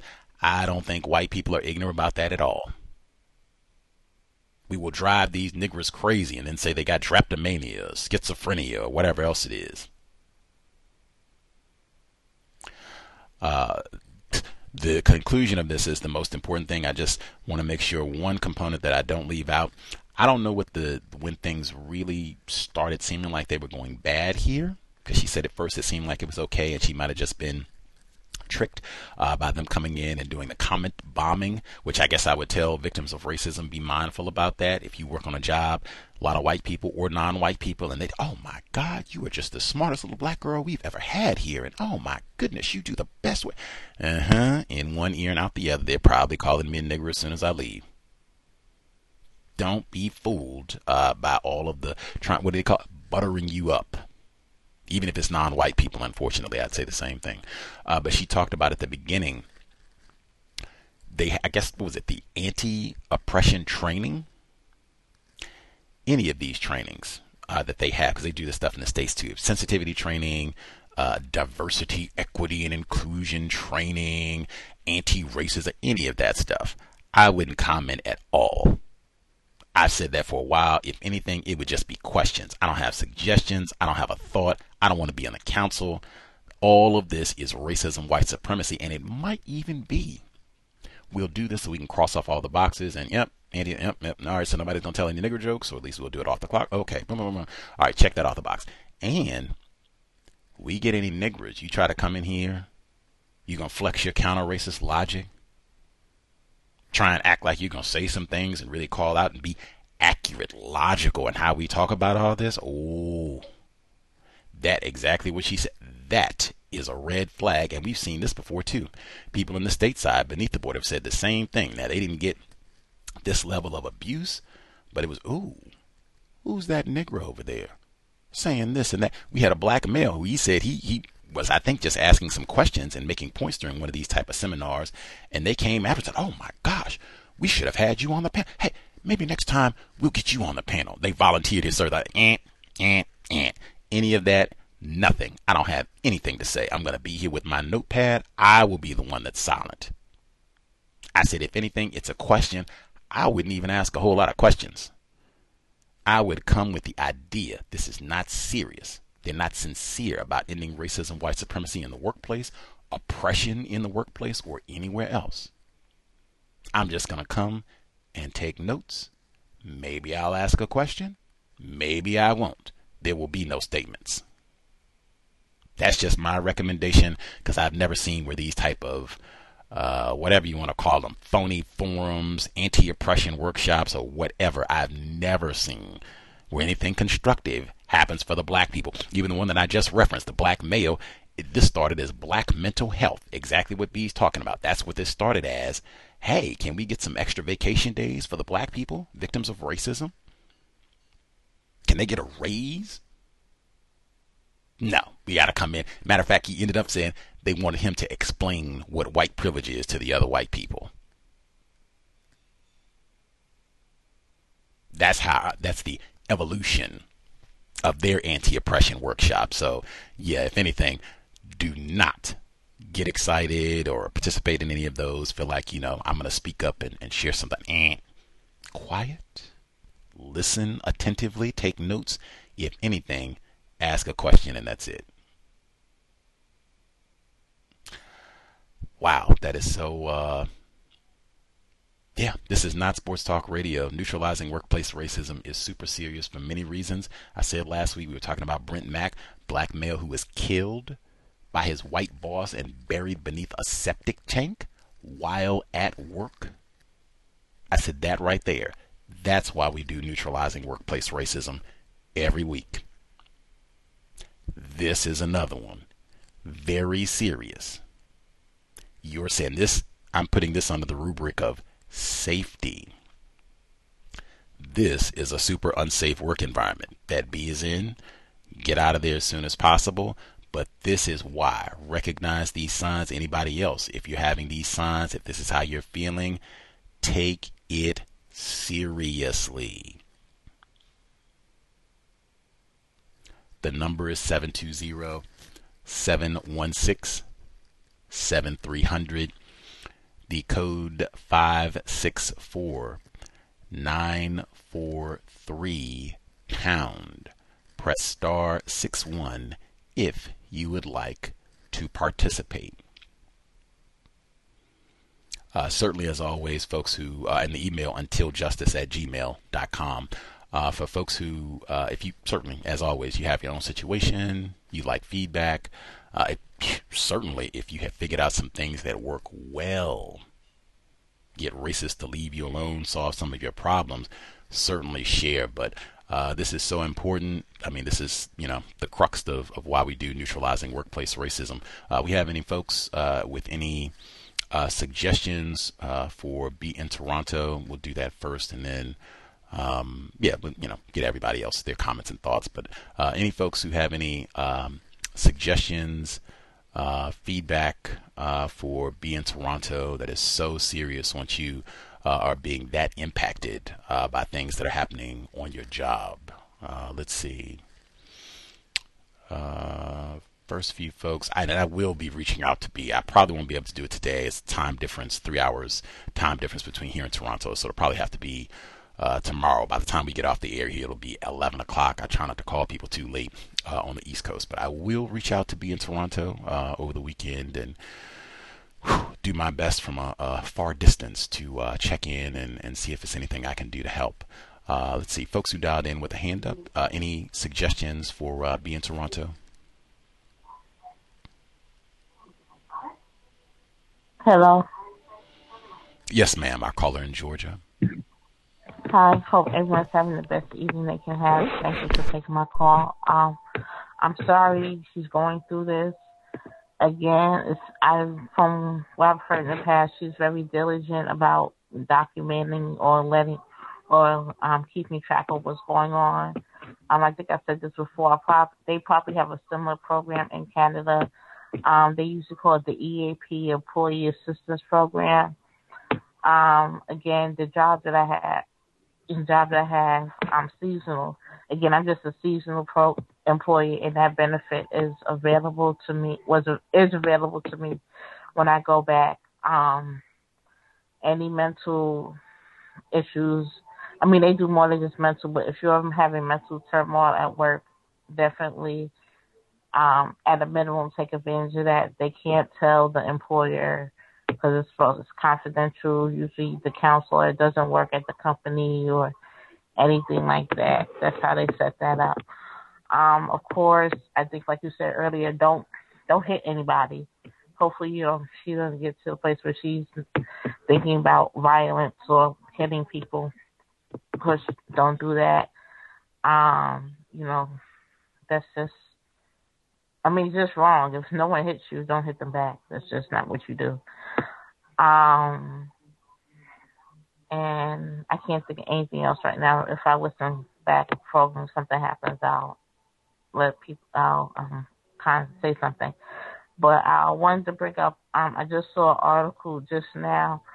Of course, they set it up weird, but when you click on it, the little click says teachers are quitting, and there's a black person's picture. And then when you click on the article, it says substitute teachers are needed more than ever. And this black male, of course, is actually a substitute teacher stepping in to help educate children. But that's something to be mindful. If you're an educator in the workplace, you may see that more people who don't have your qualifications are coming in, and they're going to come in with different ideas, good, bad, or whatever, not knowing certain things. So, and in addition to educating your children, you're going to have to probably have to educate them as well. So, that may take a toll on you. And for educators, outside of college tend to not get the wages people think they should get. And also that'll affect their children because they won't have a steady educator. Even if they're a quote unquote bad educator, you will at least know in time how to deal with that bad educator. If you're getting random educators, that's going to affect them. And, that inconsistency, especially when they need to learn certain foundational things in a consistent, that you believe are foundational in a consistent manner that will affect them.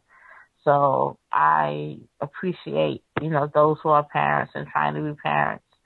And, an additional warning. I'm not one, but, I would have to, at this point, if I did, I don't know where I would get the resources from, but my children will be home. At least they know me. And don't sell yourself short in terms of teaching. There are certain things that your children need to learn. When you said about the off color, not being confused by that, I am too. I did look it up. Then it said it included blue and black comedy. Now, from last I heard, at least blue was a color. So I don't know if you're off color, but you're a color. So yes, I can understand the confusion in that as well. Thank you. Blue and black comedy. I don't know what that means either. I don't claim to be an expert at humor or colors, but I guess I will say one thing. That's an interesting twofer, because normally they say, man, you called me a nigger again, and I will beat you until you're black and blue. That's normally what I hear those two colors mentioned. He was said reverse, blue and black, but same thing. Is somebody is getting a good beating. They've been battered and bruised. I don't know why that's funny. Black or blue and black humor. I'm still confused. And again, none of that relates to racist pranks in a police station. But I'm confused.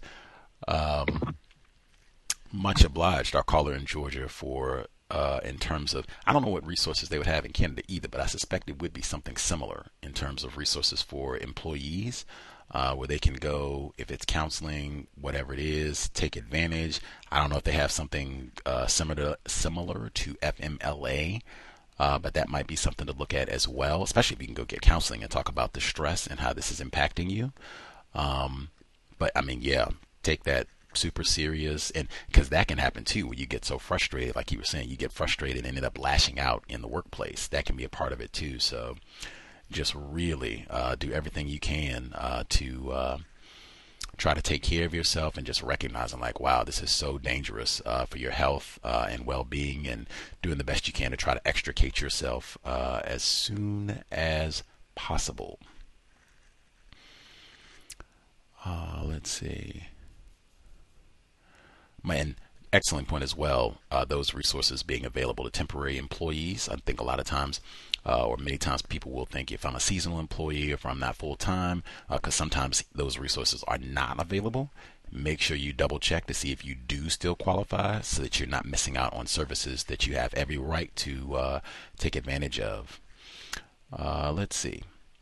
Oh, and the teacher, I forgot that. So they put an image up of a black teacher. I think she said a black male educator, to say, oh man, teachers are quitting left and right. They don't want to get the vaccine and all the rest of it, whatever it is.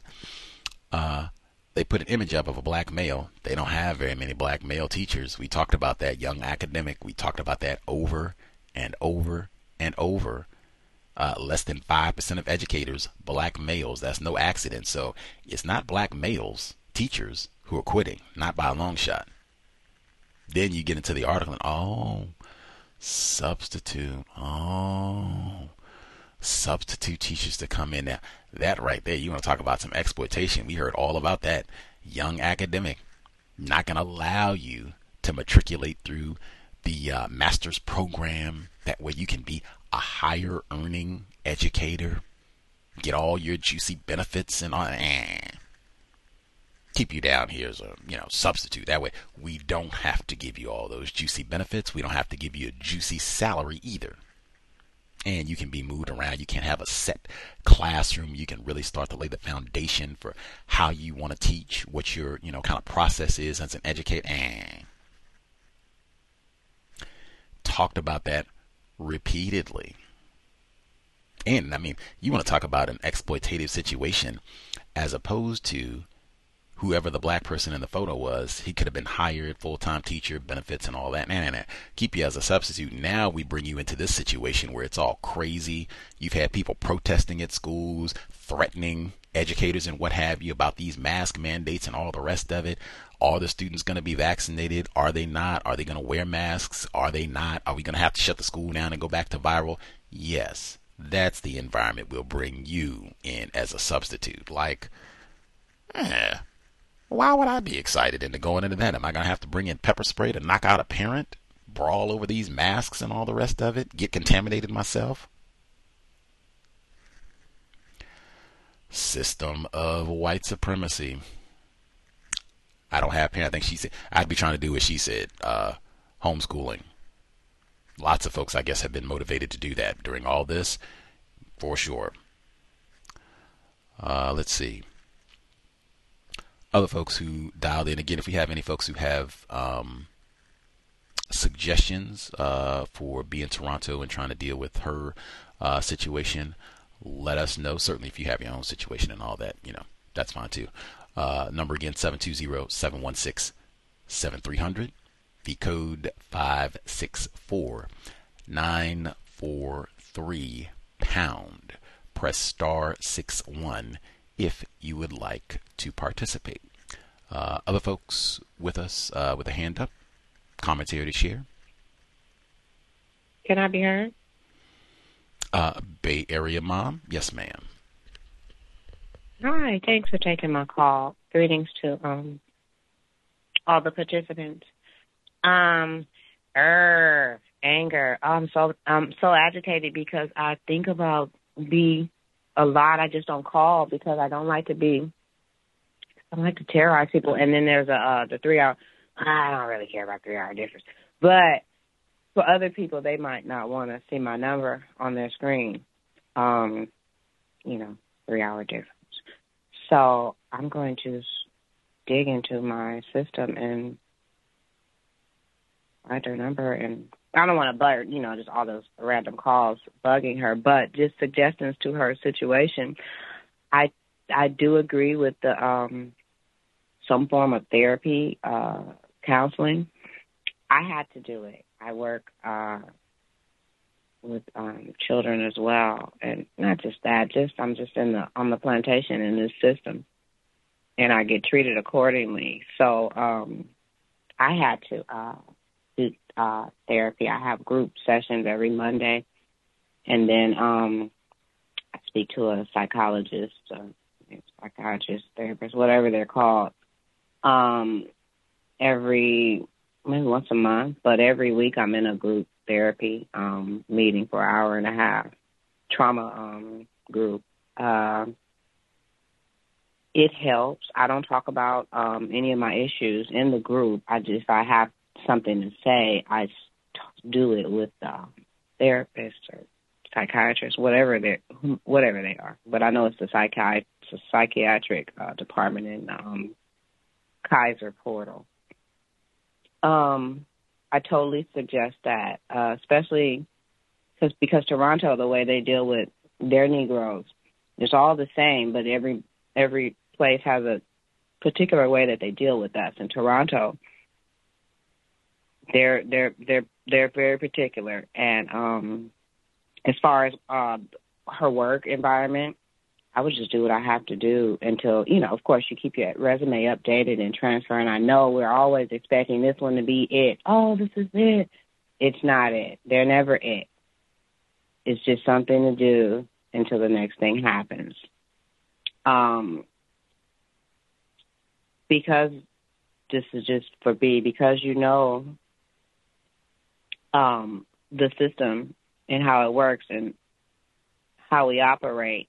I just think that you just do everything you have to do. If there's some as far as what you do know with the protocol, and you're on vacation, take that vacation, go back in there with your cases.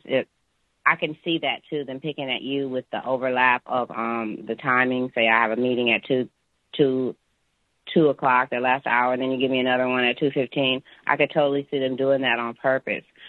While you're on vacation, just figure out a way. I know it's stressful. I'm so agitated. Just figure out a way to deal with these people until you're able to leave and find another plantation that may be less stressful. And that's it. I will. I should have reached out. Not like there's anything that I could do, but I know it's great when you can have someone that can kind of respect your statements, listening to you versus just someone. Yeah. So, sorry, B. Anyway, me. Workplace racism. My workplace racism.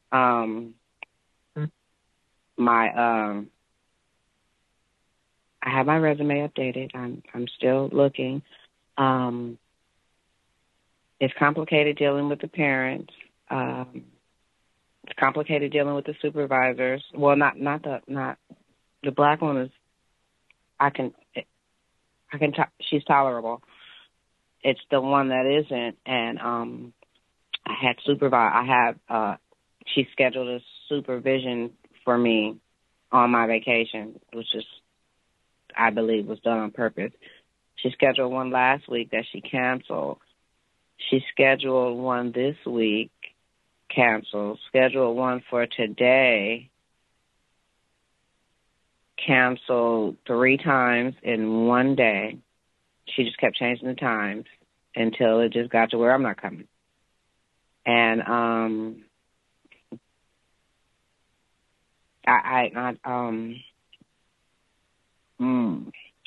it's not that I don't care.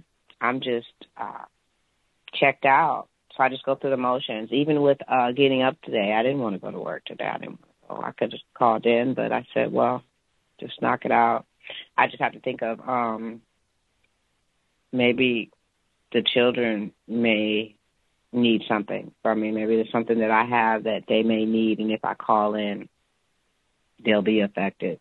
So that's how I have to look at it going in. And I don't, every morning I don't want to go, and I don't like that. So with one of my clients, I remember speaking last week stating that she doesn't trace her name, she doodles. The nipple, WWWWE's, one circle, one big circle. So that's what she does. So mom was home yesterday and today, but the little girl put her out today. The little girl told her to go and start screaming. So mom got up and left. She's silly. So mom told me yesterday, oh, yeah, because I know the reason why she doesn't want to choose her name. And then her mom, of course, she always talking. So she, whatever happened, the subject got to whatever mom interjected and was talking about. And then I said, no, what did you say about why she won't trace her name? Or what was you saying? Oh, yeah, I was just saying, I know exactly why she won't trace her name now. I was like, oh, well, was it what? Share. It's because she thinks her name is Baby, not what her name is. And I said, oh. And she said, yeah, so I was like, I could just write Baby, and, she could just trace that, but then there's her name. Look better. It's just getting on my nerves. So, had to, so I go in today. Grandma's there. Mom got kicked out by the 4-year-old. And Grandma was fussed. This poor Grandma. It's a lot of pressure. So I think, too, sometimes with Grandma has nobody to talk to but for me. And I had to listen to all that. And then I think I got a little pat on the back for listening to Grandma because my black supervisor said, and I know Grandma can talk, but I appreciate the way you handle her. And so it's known it's visible how Grandma can talk. and then just cut you on chop, chop. Care about your degree. Chop, chop, chop, chop, chop. So, because that's what she does that to the supervisor, too. And the supervisor said, oh, no. Okay, yeah. Well, so what I was trying to say, but it's the truth. So she cut me off. She was asking me something about kids. And and I'm trying to answer, and she said, because I do this, and we do all this, and this. So I remember what you said last week. I think it was last week. Just listening. I'm just looking. She's going on a whole thesis. She's got all these buckets of words, and she's talking, defending herself. And there's nothing to defend because you asked me a question, but you're not giving me a chance to respond. So I said, well, I'm trying to help you. So if you allow me a chance to respond, I could tell you what I was thinking. So she just keeps on going. So I just never said anything else because everything is, I know. So then when I finally did get a chance to say something, I said, well, that's on you. Because, at the end of the day, these are my children. I just work here. And I have no problem with not working here. Every day is my last day. So I have no problem. And that's my answer to your question. And so now she's looking. Oh, well, no, I'm just saying, because me and you, we're just, because we I just, these kids and this and this and this. And said, no, it's fine. It's fine. I understand. It's got to be a lot of pressure on, just a grandmother taking on a parent role. I understand. And, I just wish you well and good luck. And good luck with that potty training, too. So she's would do no, I already changed her a few times. Potty training is a goal on my sheet. I have to do it. And she's like, I just changed her before you came. But it's no big deal. All she does pull down and pull up, sit on this little dirty, filthy pot that I wouldn't want to sit on either. And just sit there because nothing's coming out. She's not doing anything. But, we're trying to get up. Let's go, trying to get up. She doesn't want to sit on the pot. And so, well, don't worry. Soon this won't even be on there. So don't even worry about it. And she's like, no, I want to do it. I'm just saying I know her little butt is raw because she's the one that would hold her stool. So she'll be 5 days from now. And she's still in diapers. And she's not interested in potty training. Mom doesn't do any of the goals. Grandma does it all. Grandma does everything. And I try to be, I'm not abrasive. I try to have compassion for the elder that's doing all the chores. But it's becoming overwhelming. And I never care about getting fired, particularly from this job. I take every day as if it's my last day. I'm never betting on the next week working at this company. Probably a lot of other companies too, but in particular this company. So I'm very disappointed in how the system is working with the children. It's as if it's designed for something else, to funnel them into something else, some kind of robotic warehouse-like situation to me. So I'll mute my line, and thanks for taking.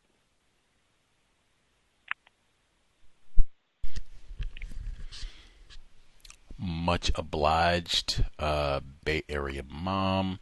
I don't want to speak to B, but speak for B.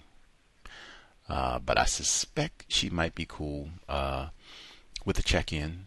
Just to see how she's doing and all that. I think for a lot of, I know at least, many Cows listeners have shared with me over the years that that is helpful. Like you said, like many of us, because of racism, we are surrounded with many victims, non-white people, even attempted family members who don't want to hear about racism, don't want to hear about workplace racism or any other type of racism. And even if it's you are experiencing racism in the job, they are not always receptive and supportive. So, yeah, I think, whether it's Cows listeners or just having someone who could check in who they understand we're in a system of white supremacy and recognize the types of patterns that be talked about that happen to non-white people in the workplace all over the world. And, who can just be supportive. If they have suggestions, great. But even just someone who is a sympathetic listener, that can be helpful. So many of us end up being totally isolated, going through all this abuse, which makes it, way more agonizing frequently. In terms of, I don't know, just in terms of super grand, resume is updated and looking to get out of there. Love it. Hopefully that will happen soon. Just being on a job where, because our Bay Area mom, she's generally not calling in where people are mistreating her and calling her names and that sort of thing. But I mean, woo, people wasting my time. She talked about her supervisor, like, oh, let's do the meeting at 1. I got a cappuccino. Wait a minute. Let's do it at 2. Let's do it at 3. You know what? It's not even working today. I'll catch you next. Like, that sort of thing. And again, we're servicing black children here. It sounds like lots of non-white children. Like, what the hell? Like, just total disregard. Like, being in that sort of work environment where I said, where you can't even say, hey, I'm going to do my darndest. Like, I'm on this job. I'm going to work hard, do as much as I can for these children. That's undermined because it's like, man, I don't even have support to do that. Like, my supervisor is blowing off me. And she said this sort of thing before. We've got meetings. I'm trying to get, plans updated for these children so that we can be more healthy. That's not a priority. Got other things going on, blah, blah, blah, all this nonsense. Even I think the attitude that she talked about is perfect. Like, this could be my last day. That's just what it is. I understand that. I'm not coming in trying to be fired. I'm not being flippant about it. I'm not coming late and all the rest. But I totally get this could be my last day as a victim of white supremacy. I could be fired in the next 5 minutes. Absolutely right. That's kind of draining too. I mean, that's the case for any of us. But I mean, man, like you're working on a job where it's just nothing. Like, I'm not developing my career. This is not enjoyable. The clients aren't even responsive a lot of times. And she's talked about, like, woof, this is not cool at all. Like, that would really wear down my motivation. Also, the point in terms of getting a job and thinking, like, this is going to be it. This is going to be the job. It's not going to be any racism. They're going to value me. They're going to show some appreciation for the hard work that I put in. Like, no. Try as best you can to not be thinking that way, even if you work for, other non-white people, maybe even exclusively other non-white people. How great the compensation is when you first get there, how complimentary they are when you first get there. Like, none of that stuff. And then you can be surprised if it turns out that this is it. This is the job that you have been waiting to get, and I'm going to hang out here and have my feet up on the desk for the next 30 years. Well, then great. You can be surprised. But no. Even if you're there for a year, 2, 3, 4, 5 years, and it seems like it's cool. Nah. I don't think non-white people in a system of white supremacy can afford to allow our guard to slip in that manner, especially in the workplace where we relax and think, oh, yeah, this is great. Everybody here loves me. They're not going to do anything bad to me, and I'm safe. Nah. No, I don't care how much money you make, how cool the job is. No.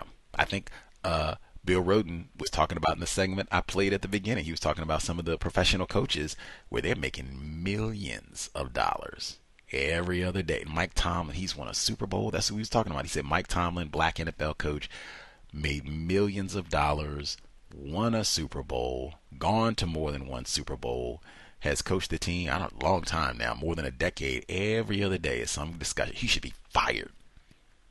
Why don't we get a new coach? We should get a better coach. But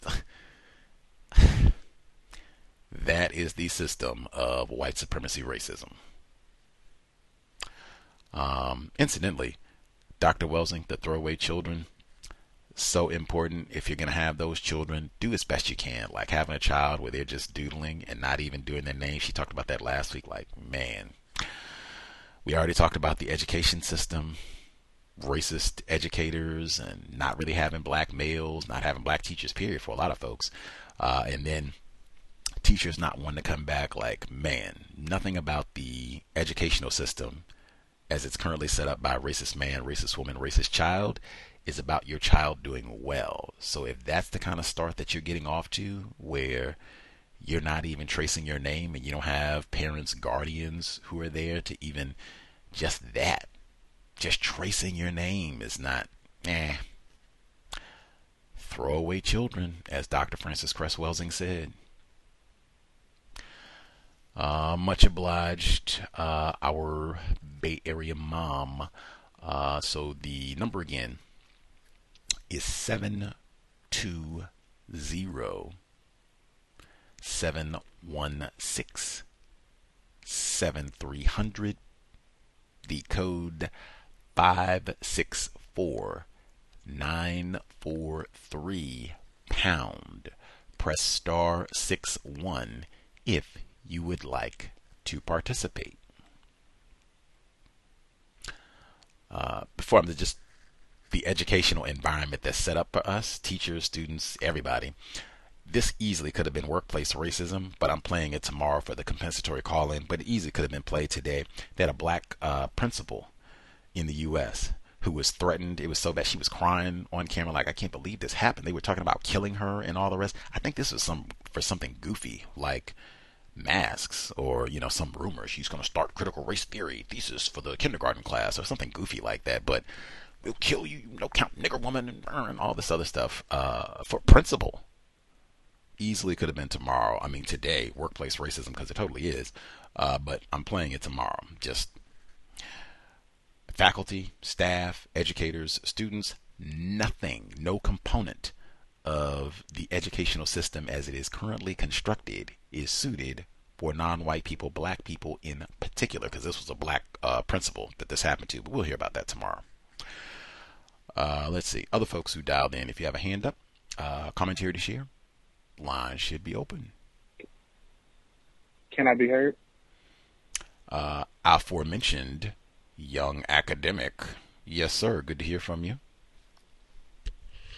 Greetings to Gus, the host, listeners, and callers. As a black male, I fear white women because of their ability to seemingly remain innocent while simultaneously upholding the system of white supremacy through deception and confusion, in turn making me feel powerless and invisible. I teach in the same town I went to school in, and things have not changed. For example, when I was attending another school in the area as a student growing up, it was widely known and explicitly stated that a C average was a guaranteed A average at the school I work at now. At the time, I had a friend in danger of failing with a D average, leave our school and attend the one I now work currently because he was failing for a senior year. At the time, he was told to only show up for one class and for lunch. Surprisingly, years later, this still seems to be the case. I work in a school system in which it is a race to the bottom, providing job security for a mediocre white woman. Though this is the first time I've worked around this many black educators, I have come to learn from experience that diversity is another tool of white supremacy operating exactly as it is designed to do absolutely nothing, thus maintaining the status quo. I no longer desire to become an educator because I fear white women and their proximity to me as a black male is dangerous, even more now that I'm less confused. For the time, I am working as a teacher before and after school. During the day, I work in the area as a long-term substitute teacher. On paper, this job requires me to go into schools and follow lesson plans that are left by principals or the teacher. Most times, these plans are never left. In hope to receive more coins, I signed up to become a long-term substitute teacher at a high school. I have worked in this capacity in previous years. The job placement would require me to work alongside paraprofessionals and essentially babysit. I don't like the job, but the pay is steady. This is what I thought I signed up for, but this was not the case. I began the year as assistant to the special education administrator. She is one of 5 administrators at the school I'm employed for. This is her first year as an administrator at this school, and she makes mention to quite frequently that she, as soon as she gets the opportunity, she is out. Daily, she would make mention of how she may not be around because of other employment opportunities closer to home. In other words, white areas without Negroes. The white women who are employed here all live an hour away. I never signed up to work with this white woman. However, if I refuse an assignment after accepting it, it is automatically recorded on an electronic record, possibly affecting future employment opportunities inside of the district. The white woman who I work for now is allowed to be unprofessional, and if I didn't play dumb, would have me doing her work, even though she is compensated appropriately. She is allowed to do her makeup and straighten her hair in front of me during her office hours. This makes me feel uncomfortable. Since she is an administrator and most job opportunities are in-house and by word of mouth, I'm afraid to say anything. White women teachers are allowed to use hardcore curse words within professional settings and get away with it by simply saying, "Excuse me." I don't use the language at work. When they use it, I act surprised and laugh nervously and look at the floor. This usually makes them comment that I am quiet. I am used to working alone, but as her assistant, I am required to do things other individuals are thoroughly compensated for with salary and insurance. The first 2 weeks she had me doing her job, which consists of having a caseload of 146 students and going to class to make sure that their individual education plans were being accommodated for, and all things which she knew that I knew how to do because of my recent teacher licensure attempt. I accidentally let it slip that I received a raise, and it is like she tried to work me even harder until my car got broken into and the state-issued laptop that was assigned to me was stolen. When this happened, I could no longer do her job appropriately. She tried to fill my days and consume my time with unorganized busy work that was designed to waste my time and keep me on my feet. In fact, it got so bad that she started to loan me out to other teachers when she could not find any busy work for me to do. In some cases, she even attempted to shorten my state-mandated break to 20 minutes instead of 30. One day, before attending a meeting, she suggested that I be a gentleman and give her my jacket because she was cold. I did not. We were in a professional development meeting, and I decided to get up and use the bathroom. And when I returned, I decided to sit across the room because I was uncomfortable. I was with a newly hired black female who just laughed it off by saying that she loved this white woman who she just met an hour ago. Also, she insisted on telling me that her second boyfriend, because she is married and in a relationship, is jealous that her assistant is a man. I asked her, what does she mean by that? Because I automatically assumed that a black man. She said that he is jealous because he is afraid that she would cheat on him. I responded with silence and then leaving. We are in a pandemic, and one of her 2 offices is located in a space the size of a large closet. She keeps suggesting that I bring a desk upstairs and put it in her small office across from hers. I would not.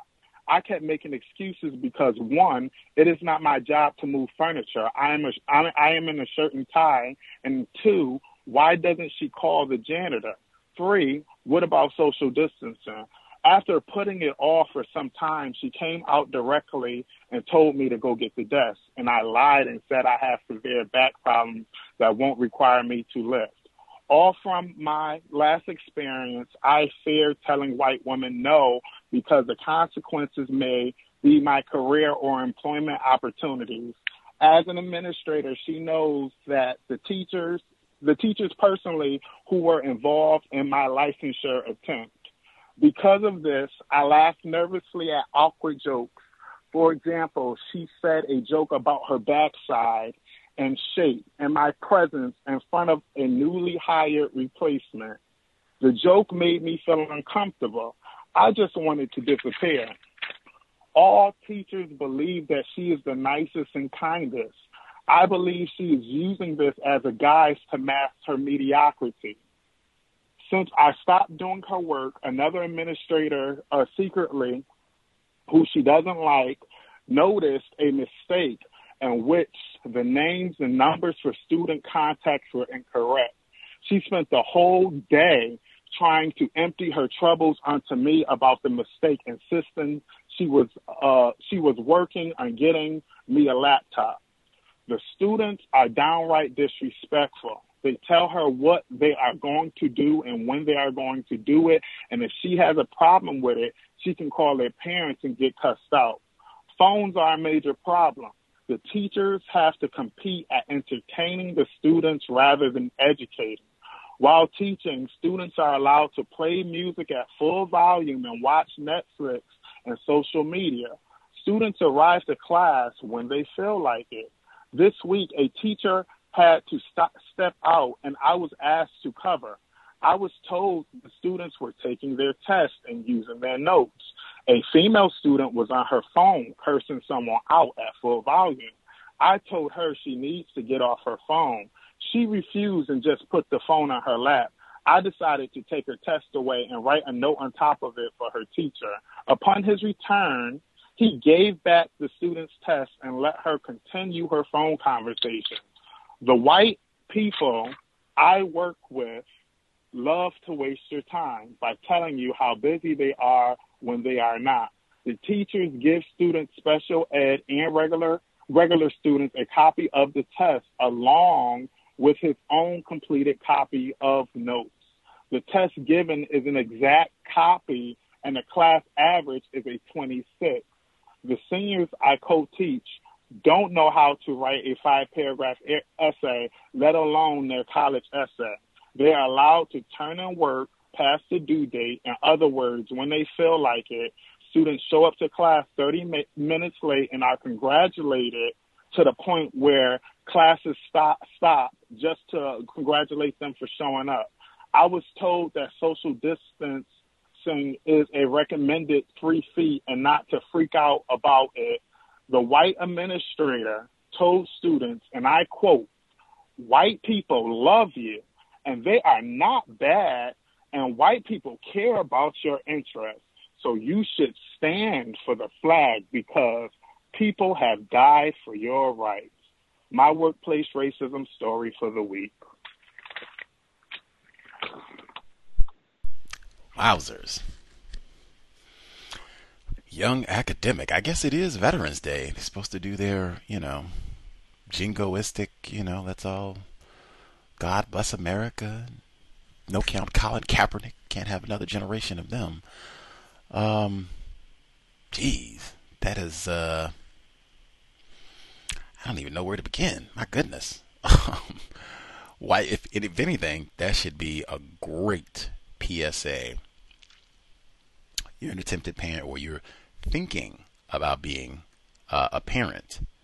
Hey, this is what's waiting on your child. That should be a serious part of those 200 questions, like, what are we going to do to make sure that we don't have to send our child into that sort of environment? Is it homeschooling? Do they have some sort of independent school, where in our region, or are we willing to relocate to an area where they have that? Are we willing to see if there are folks in the neighborhood who might be willing to pitch in, do some homeschooling, local parents? We can kind of have a collective, and like the caller in Georgia was mentioning earlier, like, hey, we all have strong suits, right? I might be good at math. You're good at English. We have somebody they're good at history, and just kind of go down the line, find what we can. Hopefully we can find somebody who's good at biology so we can have some sciences. Don't miss out on the STEM. But it's got to be something, a better alternative than this. He said, I believe before we even got to such a long list of terrorism and abuses, like the non-white children that he said a race to the bottom. He said it's been like that since he was going to school there, teaching in the same region where he grew up and went to school. A race to the bottom. You get non-white students, victims of racism, white supremacy, and they got this goofy curve. I don't even know the best term for it, where a C is going to be upgraded to an A. Like what? I know in some environments, like a C, that could be like a 77% out of 100. That could be a C. So you're telling me a 77 could be bumped to an A? Like, woo. I mean, that is unprecedented in my experience in terms of a curve. Like for the AP classes and things, it's generally the other direction. Like, you know, we're going to make this especially difficult for people. But I'm always about wearing our own clothes in the workplace. That is not too frequent, but I have heard that before. Let's just wear our own clothes. Take off your coat and be a gentleman because I'm cold. That right there, in my view, is a white woman flexing. Like, it's not just that I'm a supervisor. I'm a white woman. You're a Negro. You're not going to tell me no. I don't care what it is. Give me your coat. Go move that desk. Do this extra work that I'm supposed to be doing. I don't care what it is. You don't tell me no. Now give me that coat. Excellent, in my opinion. I'm not gonna. I'm cold too. What are you talking about? You make more money than me. Take yourself to Burlington Coat Factory and get 4 or 5 coats. Then you'll be straight. I'm cold. It's wintertime. We're close enough to wintertime. Like, what are you talking about? Give me your coat. The cursing, same thing. I said that long time ago. I came to the exact same conclusion in terms of being able to be totally, like, lawless in a work environment where you can just come in and this is not a brothel. This is not a bar. I worked at a comedy club where, yeah, everybody had a potty mouth. Every other word, filth, flarn, and forward this and all that. That's not this environment. We are educators. We're working with children. Even if they're not here, even if it's a so-called staff meeting, as they say, where it's just us educators, even then, we shouldn't be filth, flarn, and cursing, and all the rest of it. And, like he said, with the comparison. Now, if this was me, black male, I'm in here, stingy with my coat and what have you, and I'm like, hell no, what do you think you are, B-word? Not getting my coat. Would that be tolerated if I was talking that way? No students around, same, type of environment. I think he might be, we got this old aggressive, intimidating, unprofessional black male, might be a rapist. Let's see, speaking of rapists, now, she comes in and volunteers. Anytime where white people are coming in and they want to volunteer information to you, like, oh yeah, my husband's kind of jealous. Got this old male assistant. I'm sure he knows that she has a black male assistant. You're not just a male. Got this old Negro male assistant. So you can give him the straightforward, He's jealous. Thinks I might do some cheating. Cowbell right there. What in the world? I'm going to the bathroom. Like, this is right up there with Robert Sarver, Phoenix Suns owner. And the easy way for any of these, you think, really? Is that Gus? Is he talking crazy? Like, really? Is this really, inappropriate for the way? So, black male. And again, this is not a bar. I know some environments where it's a lot more lax and you can talk about whatever. That's not the case here. We're at the school. Do you think you could come in and, oh yeah, I told my wife I've got a female assistant. She thinks I might do some cheating on Bill Cosby.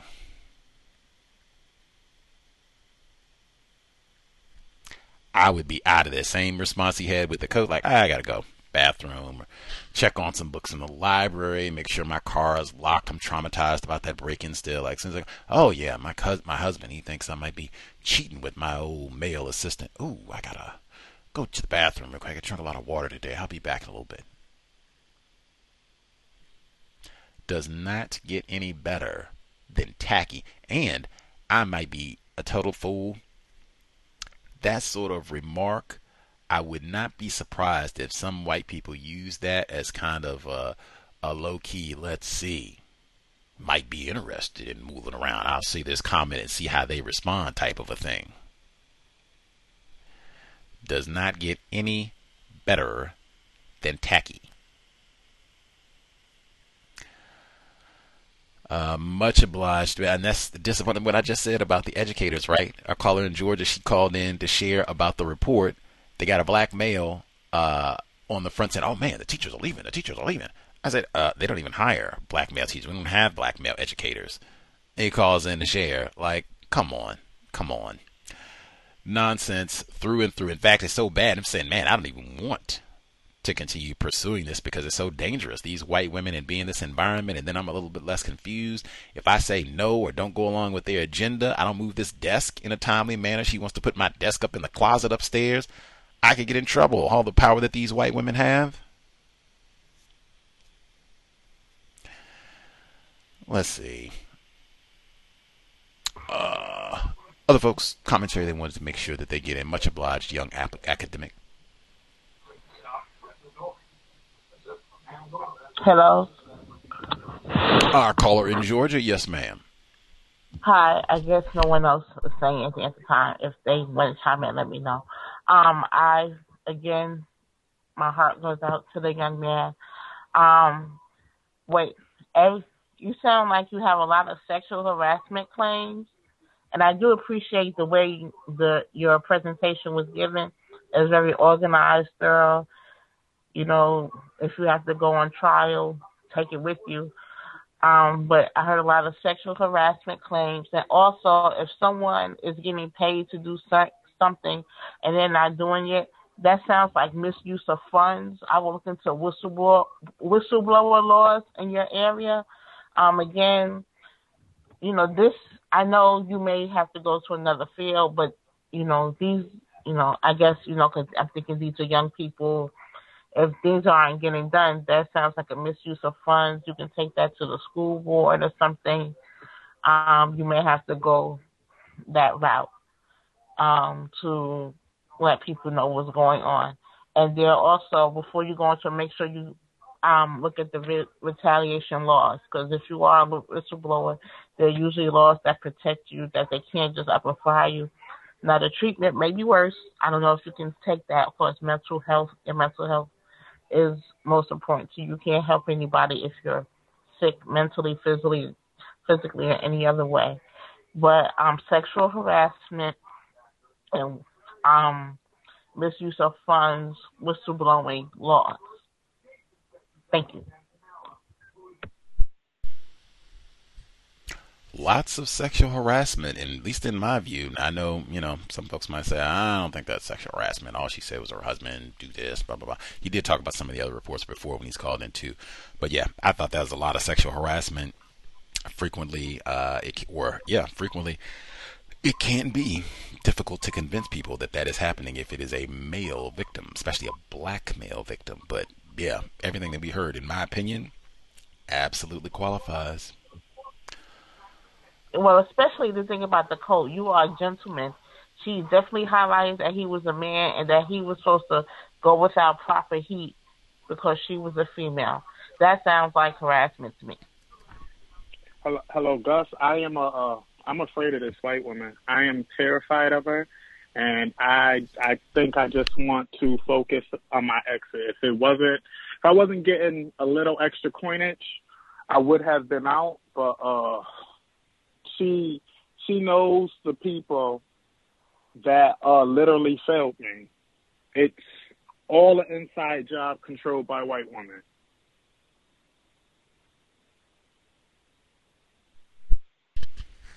I am not surprised. They are all homies. They might have went to school together. Who knows? Might hang out together now and such, and go get a brunch and chat about you. Wasn't there some sexual harassment even with your ed school folks as well? Some of the white teachers there, when they weren't abusing and sabotaging you, wasn't there some? Maybe young academic. What do you think about interracial relationships? Wasn't there some of that there too? Yes, there was. With the, I feel like the reason why my program was sabotaged was because I would not date the younger white female that was working with me at my practicum placement. So the practicum placement that I was supposed to complete was only supposed to be approximately like 4 weeks, but because of the pandemic, it was extended from 5 weeks. It had first started off to 6 weeks, and then they extended it by 3 months. So they originally had gotten to an argument with the lady that was doing my. She was a teacher evaluator over my practicum at the school. She got into an argument with the administrator from the college, right? And the argument was essentially over that she wanted to attend her son's wedding, and she had told me before I begun that she was going to do that, and that happened to be the date of one of my observations, and I agreed with her. And then we did the observation, and then it was an utter failure, and it was agreed that I was going to be able to do that observation over again.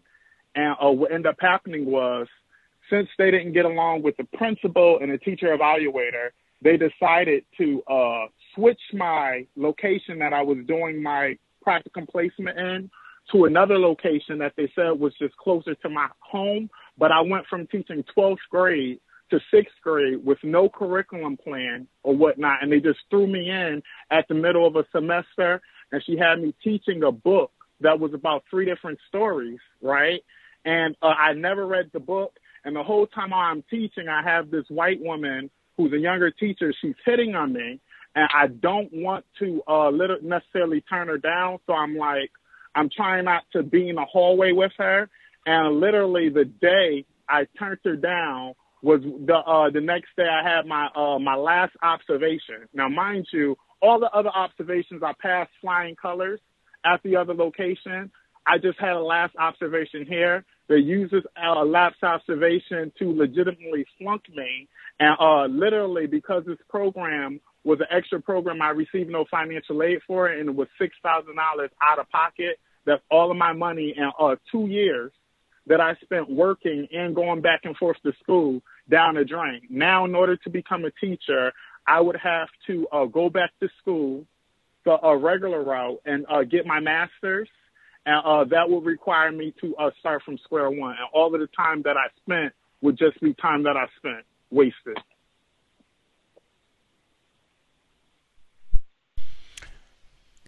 Well, in addition to all the sexual harassment, like, man, you talk about being frustrated, angry, depressed, all of the above. Like, man, the wasting time, like, is criminal. The way that white people deliberately, this is not an accident or anything, deliberately waste our time, energy, resources in a work environment. We heard the same thing from B in Toronto and Young Academic. We heard this consistently.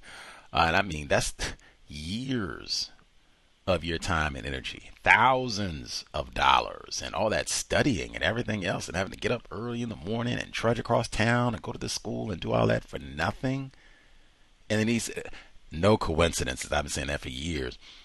You've been so-called hitting on me, all this sexual harassment, and in the day I'm like, nah, just trying to get through, teach these students get through the program. Curiously, the day after all that, you're flunked out. It's just not working. During my student practicum placement, I stopped eating. I lost a lot of weight, and it got to the point where she kept asking me every day, like she would corner me in the hallway, and I didn't know what to do. And I stopped shaving, and then it's like I'm back to square one. So I do not know what path I'm going to take. But because of my fear for white women, I don't think that this is a good place for me. I don't think that this is a good place for black males in general. And I think that the system is rigged to protect mediocre white women so they can babysit black males. Lots of evidence of that. Want to make sure I nab some of the other folks too, but I did want to ask: have you given any thought to? Do you think it might be any different if you were doing this educational program in a different environment? where it might be more non-white people, where you wouldn't have as much of a direct threat from white women? Or is that, I mean, it might not be logistically possible, but is that an option at all, or something you've given any thought to? The state that I live in now, it's the highest paid for teachers, and they set the trend for the rest of the states around. So I know that wherever I go, I'm gonna face these problems, because it's been this problem's been written about in a lot of the political journals that I read, and it's white women. They create these standards, right? There weren't standards created recently, but they create these new standards that allow them to literally keep black people out of teaching. And what ends up happening is they introduce the standards like they're updating the teaching and they're accommodating all of the students, but it's just a way to filter. It's an elitist filter. And literally, they price me out of with the testing or whatnot. I would then have to. It's a new testing requirement that I have to take because I missed the deadline, which is at TPA. I have to take and pay $350. And back in the day, they used to have assign a teacher to come out and watch you actually teach for like class sessions. They don't do that anymore. You now have to video record yourself teaching a whole semester of classes, and if there's like a skip in the video, right, and this has happened to black educators because I've read this in academic journals, if there's a skip in the video, they send your whole video back, and what ends up happening is you have to end up working for free again the following year just to do that video and everything all over. And what ends up happening is I took the Praxis 1. Black people have problems passing that. They took off the testing standard for that, so now you have to take it, but it's not a pass or fail thing. It's just a requirement.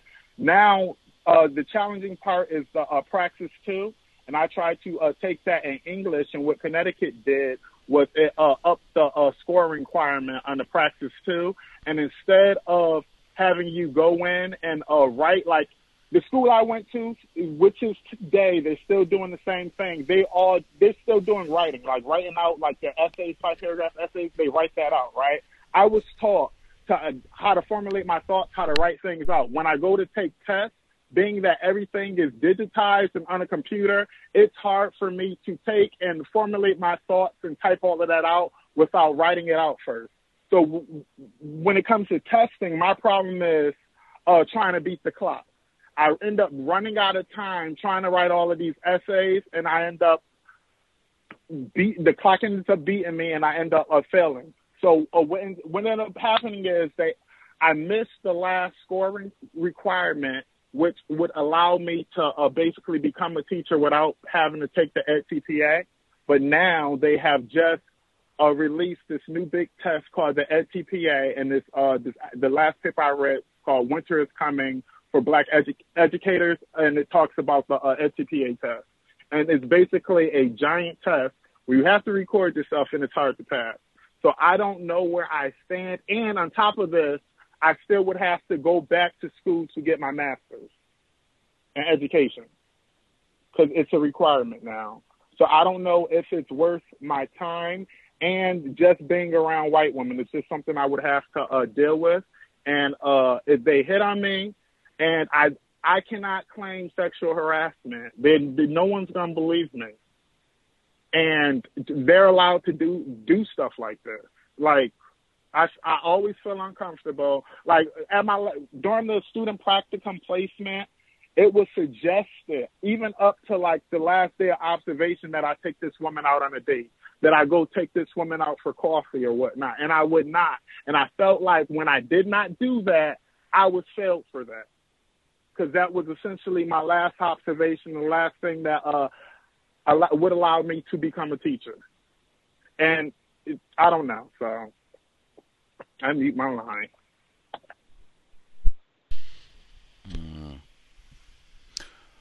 Much obliged for sharing, young academic, systemic. I even pulled up the report that you were mentioning, Winter is Coming forecasting the impact of education TPA on black teachers and teachers of color. I'll post it if folks want to check out the report. But I mean, that's when we say system of white supremacy, and in my view, white people not being ignorant about practicing racism.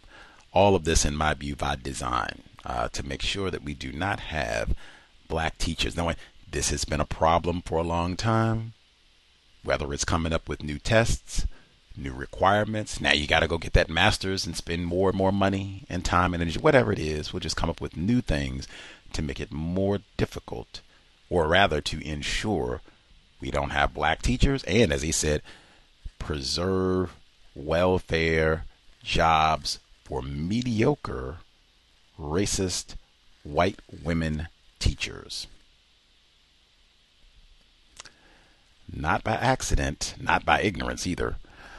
Man, and he said the same thing we said at the beginning of the program, losing all that weight, everything taking a toll on your mental health. I at least think it is super, or you said a lot of things that were constructive in terms of things you're trying to do to mitigate all this, but recognizing like, wow, this environment is not healthy for me. Like, look at the impact that it's having on me and my livelihood. Like, do I need to even be around these white women or be in this environment? I think that is really healthy. Make an assessment of your environment. That's the exact sort of thing we were talking about with B. I said Pamela Evans Harris, she wrote that in the book. People going on their jobs and then bang, I lost 30 pounds or I gained 30 pounds. Either way, like, what is going on? White supremacy, racism, and the mental health impact. Very important for for lots of us, what we experience on these jobs. Let's see. Are there other folks? Either you have. Oh, can I be heard? Nick over the road. Yes, sir. Yes, sir. Hey, greetings, Gus. Greetings, fellow Codified listeners. I just wanted to say something about the homeschooling. I have a buddy, a fellow non-white victim, black man. He has twin daughters, and he actually got a tutor for his daughters. And they grades, he said they used to start making straight A's. You know, at first he said they were kind of resistant to it because I guess they felt like having to get a tutor made them feel dumb or not smart or something like that. But he said after they got used to her, their grades went like straight A's. And it was an episode on a show called Arrow where a little rich dude went before court and they went through his education. And he was taught by a bunch of tutors at home. Like I guess his parents didn't send him to public or private school. And it's also a good way to kind of teach, like you could use things like the YouTube, Clyde Anderson, Hidden Colors, that type of stuff, and actually have the children look into something that's not really geared to their social propaganda. For the young lady that sent in the email, I got a voice recorder for someone because she worked around a bunch of, the system like their protocols. There's their policies and how they like things to get done. That's why, like a traffic stop, you know, my name is Officer this from this department. I pulled you over for this reason. Can I get your license or whatever? They go write the ticket, give it. Anything outside of that, you know that something's wrong. And this is usually where they like to play their racist games. So if you just really stick to the policy and the protocol in your company, you'll know when they're about to,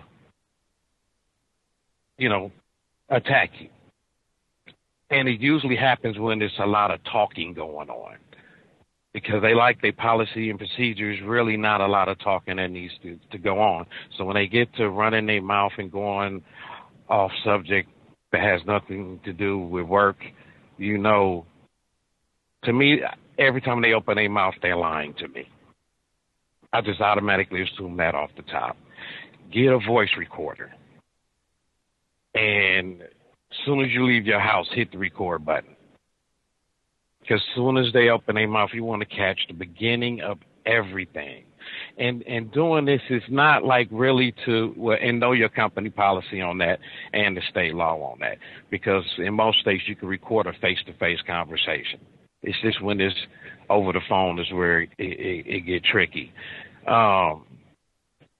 It's just like maybe even if you don't use it right then to prove a point or keep something from happening, at the end, when they fire you, you can always take those recordings, give them to a lawyer, and they will usually build a case for you. And most of this stuff settled out of court is just a timely process. You could wait years for it to happen.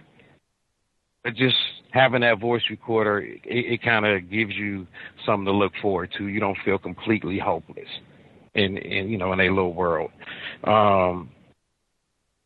And one more thing I want to tell you, personal experience. 22 days ago, I bought a body camera. And my intentions with this body camera was to start a YouTube channel and show how they, do they racist things. They play their games. But the crazy thing that I found out is that when they see the body camera, they completely change. You can see their mind flip from I'm about to get him to, oh, that's a camera. And it's been like 3 weeks, and that's like a few nights ago, I thought I plugged it in to charge overnight, and it didn't charge. So when I turned it on in the morning, it went right off. This is the one time that I went inside of the truck stop and didn't have the body camera on me. Within the last 3 weeks. So I went in there just to get some tea in the morning. I get some tea and maybe like a Danish or something because I'm not a heavy eater in the morning. So I go in there, but I decided I'm going to just get the tea. So I got the tea and I took it to the counter and I sat it down. There was a guy standing there and he looked at me, I'm looking at him, and he just kind of waved me off with his hand. They do that a lot when it comes to like tea or coffee or something like that. They just be like, go ahead and get, just don't worry about it. I grabbed the tea, and I walked no more than 10 steps, and then I hear a female. Are you going to pay for that coffee?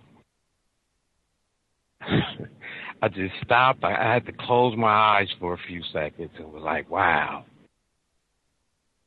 Just at the moment when I didn't wear that body camera, something like this happens. I turn around. I go to pull $2 out of my pocket. And let me tell you this. When I walked off, nothing was rung up on the register. By the time I got back to the register, it was rung up on the register. And I just looked at it, and I handed the guy I went to hand him $2, but I guess the lady walked up no, he did. He rung it up. I gave it to him. He rung it up. And I just asked the lady, I was like, excuse me, what's your position here? She told me employee. Her position at that truck stop was employee, not cashier, not manager. So I was like, wow, here we go. So I turned to him, I asked him, I said, are you a manager? And he shakes his head, no.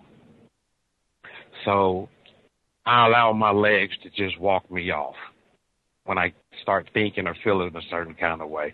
So I just start walking. I had a lot more that I wanted to say, but I just allowed my legs to walk me off.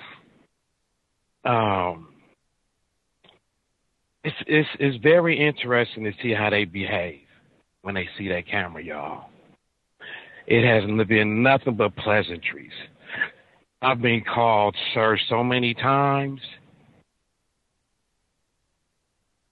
It's kind of scary to see it come from them. It's weird. It's really weird to see how pleasant they are with me when they see that camera. And thank you for letting me speak. I'm going to mute my phone. Oh, Gus, if you want one, I'll email you the links, put them on your wish list. I'll get you one if you want to see. It's a very interesting experience. I'll mute my phone. Much obliged, Nick over the road. I guess at least so I can be educated. Let me see the one you got. Maybe you can send me the link to the one you got so I can check it out. At least if any listeners, if you're curious, I'll forward once he sends me the one he has, so I always like to be aware of the new technology that we can use. So yes, if that's not asking too much, just send me a link so I can do a little research, sir. Thank you kindly. Doing it now. That is why I love the experiment too, to notice the difference. Like, you have your camera and that, yes sir, can we help you, sir? Anything else to do for you, sir? I really thought I was going to start a YouTube channel and just expose them. It has been a completely different experience. And that's what probably actually had made me so kind of soft in my codification, that when he waved me off with the coffee, I knew I should have just paid for it. Now I make sure hey, you know what's crazy? Even after that happened, I had bought something and I was charged like $2.29. So I gave the lady, the cashier, the $2, and I went to go in my pocket to get the 29 cents, and she came back with a receipt and some change. And I was like, well, I thought it was $2.29. She was like, oh, you get a discount. I don't know who she thought I was with that body camera on. But I just figured if she was going to give me something for free, I was going to tell her I have to pay for it anyway and get a receipt. But she just gave me a discount. Just like what happened at the Whataburger with the manager. Mm-hmm. Yeah, I'm sending that to you right now. Let me get it. I'm sending it to you. Thank you kindly, sir. Like that, and it might be, they don't know. Is this an enforcement official? He's got the body camera on? Like, I don't know. Like, it could be that sort of thing. So I love it. If anybody else, you have a type of work situation where you could, have that on, even just for experiment's sake. Not that you're trying to get, data and say, I mean, if you work with people that are telling racist jokes and all that, well then, hey, right on. That might be reason enough. But yeah, just to see, like, is there a difference in how people treat you and the way that they talk to you, that sort of thing? Are they on their P's and Q's when you come around? I've said for a long time, hey, we should be functioning like you're being recorded anyway. So if you are super codified, shouldn't be any difference at all. I say sir, ma'am, all the time, regardless, camera, recording. That's just how I behave. I assume I'm being watched anyway, recorded anyway. The tackiness over the coffee and all that, you look at the guy and he weighs it up, and have the white women flexing again, and the white women, hey, stealing that coffee cup, where are you going? What is going on? Like, I just show them, and like I said, now you're on the road, Nick, on the road, obviously. Got to do what you got to do. We talked about that before, and having to stop, the Whataburger or wherever else while you're out all those miles trying to do what you do. I'm all for trying to minimize that as much as possible. For those of us who are not driving great distances, you get to be stationary for your job or what have you. I'm a big advocate, not eating out, bring your own food. I think I mentioned before that they have the little portable refrigerator. I mean, they look almost like a lunchbox. Like you could literally take it to and from work every day and it'd be no big deal. They're so small, so tiny. They're not for 50,000 things, just whatever you're going to have for that one day. Bam, put it in, have it cool, have your lunch there. But I'm a big ad. They even have coffee cups that are absurd. Like, they will keep your liquid warm for like 24 hours. So if you have tea or coffee or what have you, bam, you can just put it in your thermos. It'll be hot long time. You don't have to plug it in or anything. Like, it's crazy technology that they're coming up with. But yeah, I'm a big advocate trying to avoid that stuff when you can, because I would expect that. What's your position here? Employee. Like, that already lets me know. Like, can't even just get it. As she's a cashier, manager, custodian, employee. Negro. That's boss to you. Now pay for the coffee and get out. Like, dang. Like, I'm trying to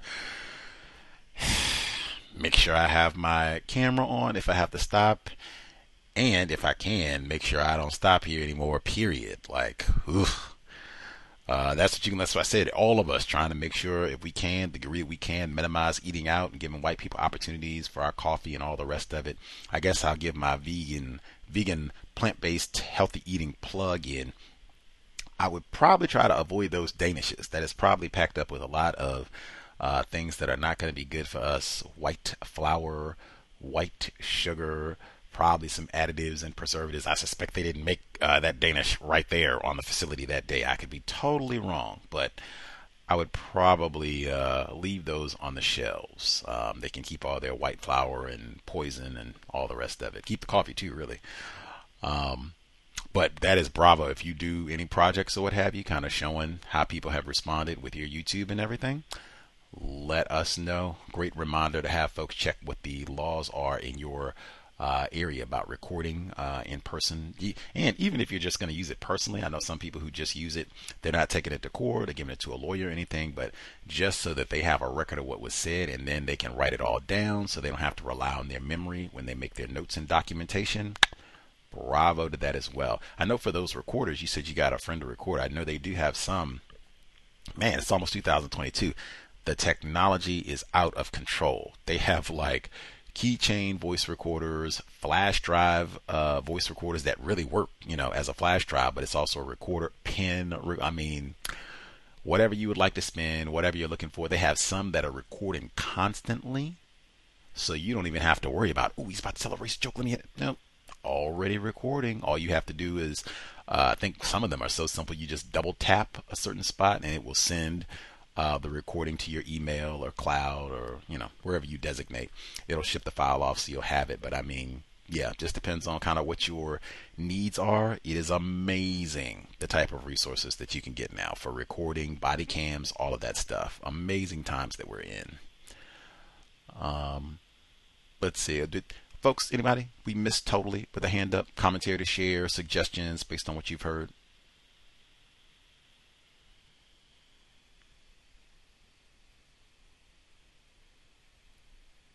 May I be heard? Our caller in Florida at the courthouse? Yes, sir. Yes, sir. Thank you very much, sir. Greetings to Gus, the host, the listeners, and callers. I had a few reports I'd like to share.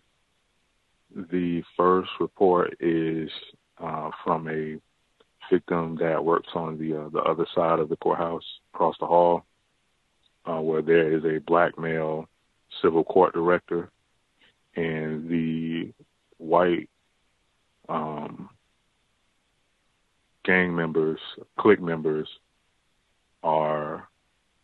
it seems like they are coming up with more plots to try to undermine the black male.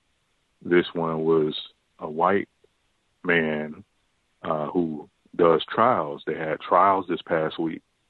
So he's been arguing a lot with the black male.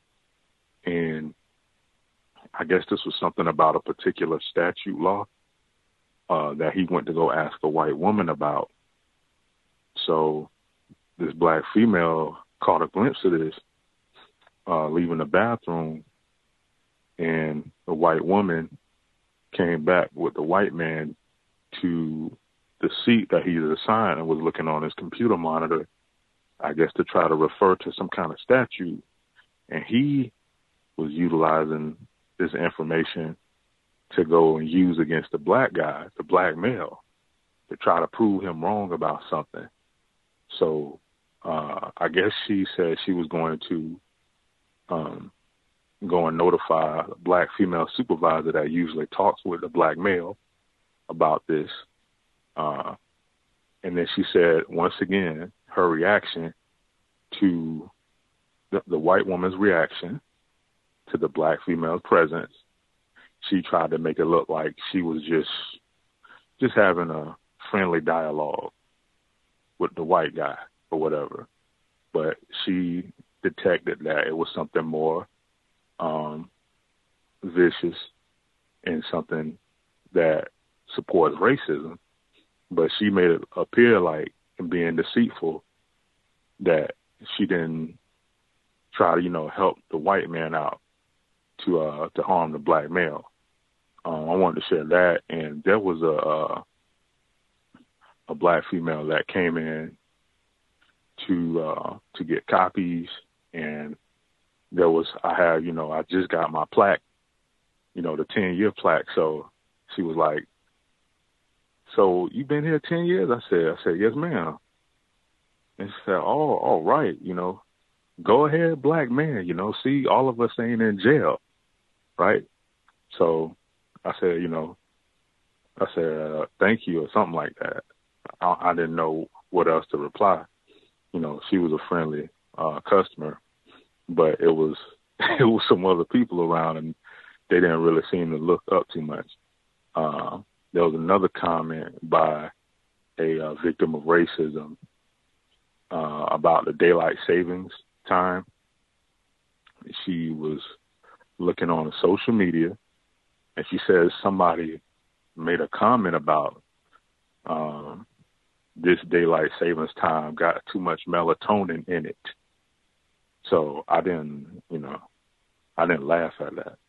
Nobody did, neither. Like the other white person didn't either. It was almost like she tried to look at me to see if I was going to react, which I didn't. My next one is there was an act of racism, I think, practiced on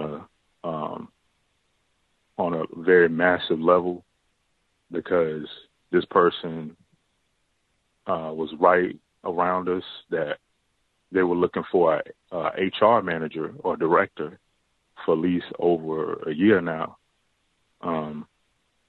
And, you know, I saw a lot of black people, right, coming in, getting interviews, dressed and, you know, presentable. It was mainly black females and white men. So, you know, they conducted these interviews for at least 2 or 3 hours. And at the last meeting last month, the warden said that, you know, we were narrowing down who we are going to select for our HR manager. So just today they put in a newsletter that this person who was already in the office, you know, they said we were grooming and training her. She was a volunteer, and we just thought that she would be a great candidate for HR director, you know, white woman, of course. So for some odd reason, one of the paragraphs ended with, well, she's a very nice person. So I'm like, you know, white power being practiced again. You know, she was she was labeled as administrative legal or something like that, because we already have a person that handles legal questions and media news requests, public records requests.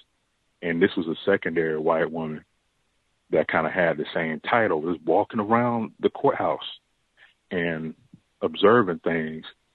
And I think they told her that me and this other black female were, you know, withdrawn and not like the other black people or whatever. So because she seems to be very courteous and show decorum, mentioning my first name and everything like that when she encounters me, but she don't really do that with other people. So I could kind of tell that she'd been informed about, okay, this is the nigga to watch. So, you know, I just wanted to mention that. But yeah, you know, she was just given that opportunity just like that. She hadn't been inside the courthouse staff for too long, and they just gave her that job just like that. And there was some documents from a document, or some pages from a document from the CDC. It's called the Children Maltreatment Surveillance System or something like that. And it's this part where one of them says the sex of the child. So it reads just really quick. It says field values / coding instructions. And then it says M for male, F for female, O for other, and then it says e.g. hermaphrodite. And then it says U for unknown and not documented. So it goes into great detail about the race classifications as well. And I would like to read off some of that. I'll just do it next week. But that's all I have to share. Thanks for allowing me to speak. Much obliged, caller in Florida. Like I said, man, those jobs where they like explicitly are talking about racial classifications, like ooh-wee, like you can learn quite a bit, especially if they have to go into detail, and you might have to be in charge of classifying someone's racial classification and all the rest of it. Like, pay attention. That's one that I wouldn't, make statements there either. Just ask questions to make sure you understand things. But, oof, pay attention. We will wait until next week, hear what they had. This is from the CDC, so this should be, big time. This should make sense. Let's see. What did he get from the courthouse this week? He has his 10-year plaque. I guess if you get that sort of award or what have you, that might be one thing that I would have in my work area. Not that I would want trophies and that sort of thing to show off, but at minimum, if you know, wow, it's just coming to say some racist jokes. This nigger's been here for 10 years. Wow. All right. Like, that might be one. I would keep that there. He says the patron comes in and sees 10 years. Like, wow, nigger's been working here for 10 years. That's amazing. All of us aren't in jail. Now, I think the exact way that he ended, that's perfect. Much obliged. I guess so. Thank you kindly. Compliment. We can move on, with our day or whatever.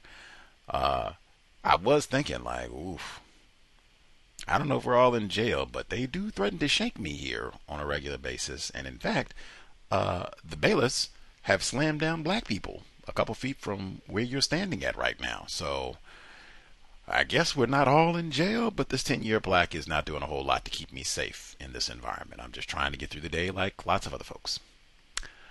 Let's see. The too much melatonin in it? I don't even know where to begin. Like, what? Like, especially if the person is looking at me, looking at you, like they want you to laugh or respond. Like, what? Just write that one down and keep on rolling with the day. Like, what? Can't even get it together to process. The white fella going, I guess, to check on the statute. He wanted to I guess, show that this black male was wrong. One, there's so much of that in the workplace where white people, really, even beyond the workplace, but they will invest all this time and energy. In the midst of a pandemic, we got all these serious problems and things. This nigger is wrong. He doesn't know what you're talking about. And I'm going to go get the statute and show him he is wrong. He doesn't know anything. Like, and it's not even in the spirit of we all work together. That rubbish that they talk about, we're family and all that nonsense. Like, if the person is in error, it's not like I'm going to get information just so that I can help them.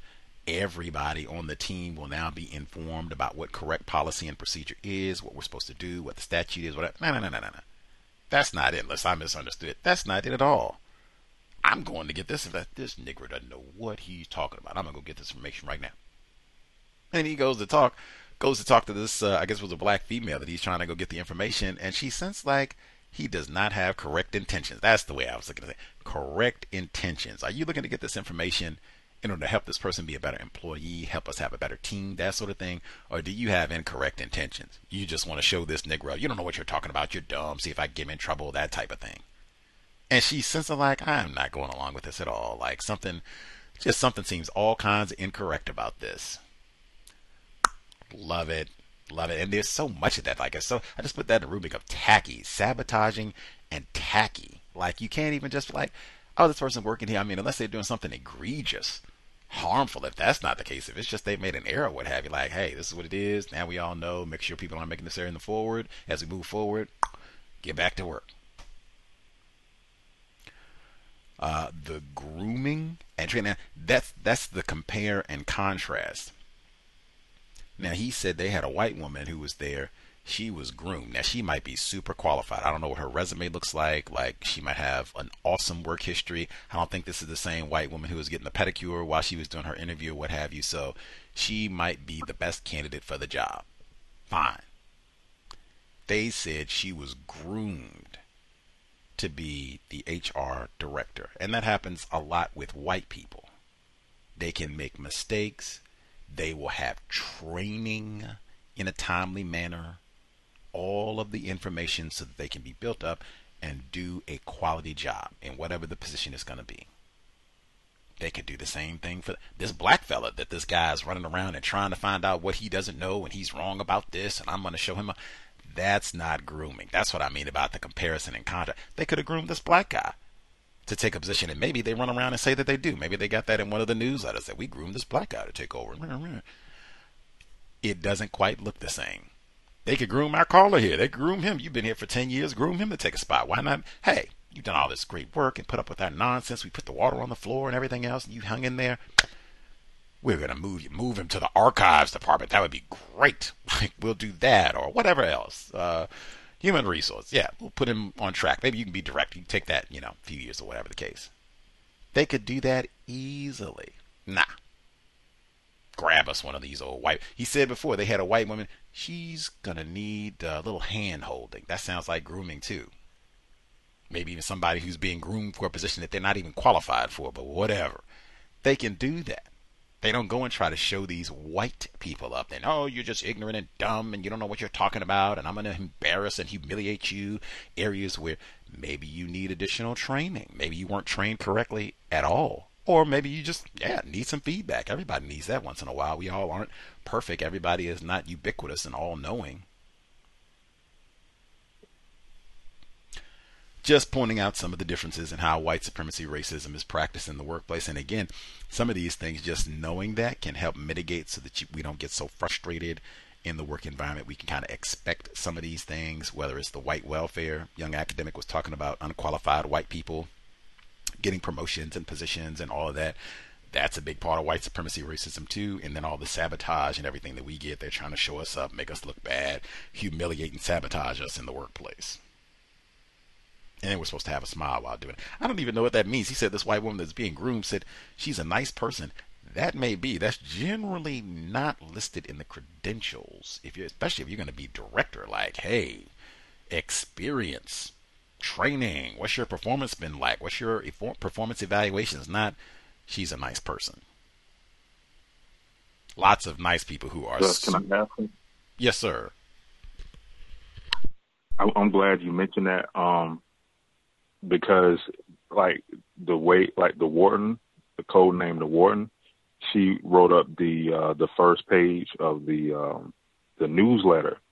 And, I caught on to that, how I said that she's by the way, she's a very nice person. And in the beginning of it, it was saying that the warden was doing two jobs, the HR manager and being the chief deputy clerk, because the white man, well, at least from the reports that I've heard, was drinking on the job and all of this stuff. But at least it was suspected that he was.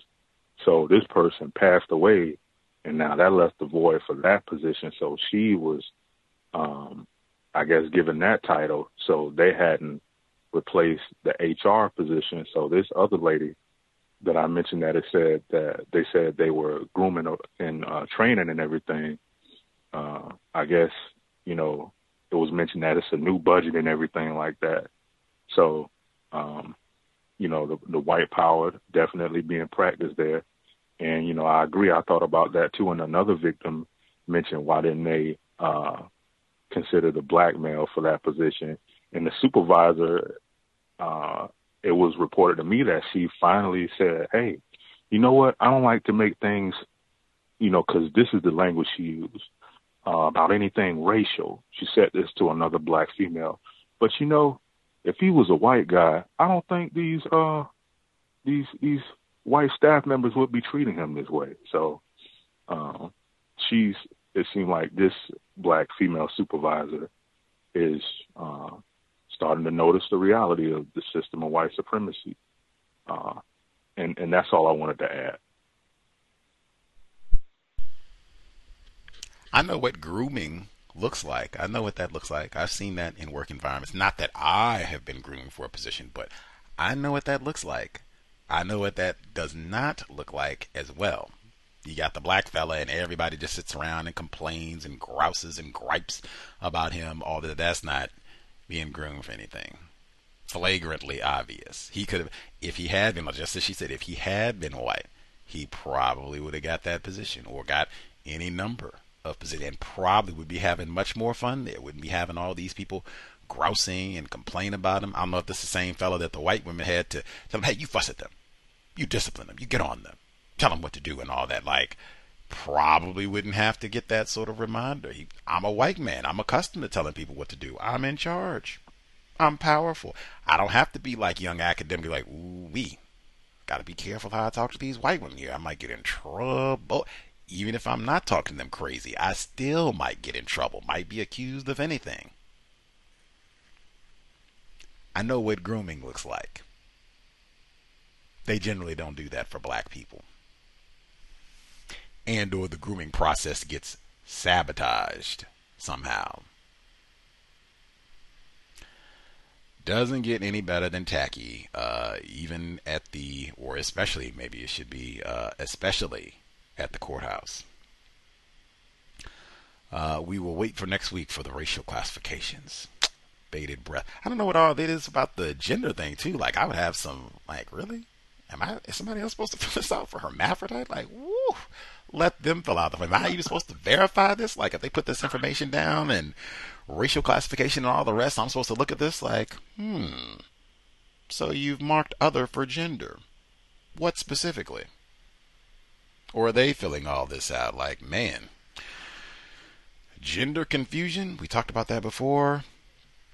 Waiting on the racial classification. And even that's another one. I would end up wasting a whole lot, or I don't know if it's wasted time, but does this make sense when I look at these classifications? Since this is supposed to be a serious government form, people might use this material to get their with the passport or, you know, whatever else. These are serious government for all time's sake documents, they say. Like, this should make sense, all of it. The gender classifications, sex classifications, the racial classifications, all this should make sense. It shouldn't be something where people come here to fill out the form and like, what? What does this mean? And I'm looking at them, that's the same question I had, man. I don't know. Pick with the best, do the best you can with it, man. We shall see what the government officials in Florida have come up with for their demographic forms. Much obliged, caller in Florida. We did, I guess, a couple minutes of OT today, but that's fine. All I can say, like, man, I will reach out to be in Toronto. Not now because it's too late. But over the course of the weekend, maybe I'll have chatted it up with her before we get to the compensatory call-in tomorrow. But mental health is super serious. So many black people all over the world end up being really traumatized and suffering from things that happen to us in the workplace. Like a lot of things that we heard today, even. Young academic, be in Toronto, a lot of the folks who shared. Take that seriously. We heard it twice. If you're at that point, you're not sleeping, you're not eating, or you're overeating, oversleeping, or whatever the case may be, where things are just not in balance. You're feeling depressed, suicidal thoughts, any of that, reach out for help. Professional assistance. If you have folks, if you have folks that you talk to, victims of racism, where they have some understanding of racism or what have you, reach out. Even that, you do not want to be by yourself, where you don't have folks that you can reach out and talk to, and just having to deal with all of this abuse. And it's just every day. And sometimes it's escalating abuse every day. Take that serious. Get the help that you need. White supremacy, racism frequently destroys mental health for black people. Dr. Welsing said for years, we do not qualify for mental health under the system of white supremacy. These type of incidents can provoke acute mental crises. Take it seriously. Do what you can. Nothing is more important than your health. Nothing. No job. No nothing is more important than your health.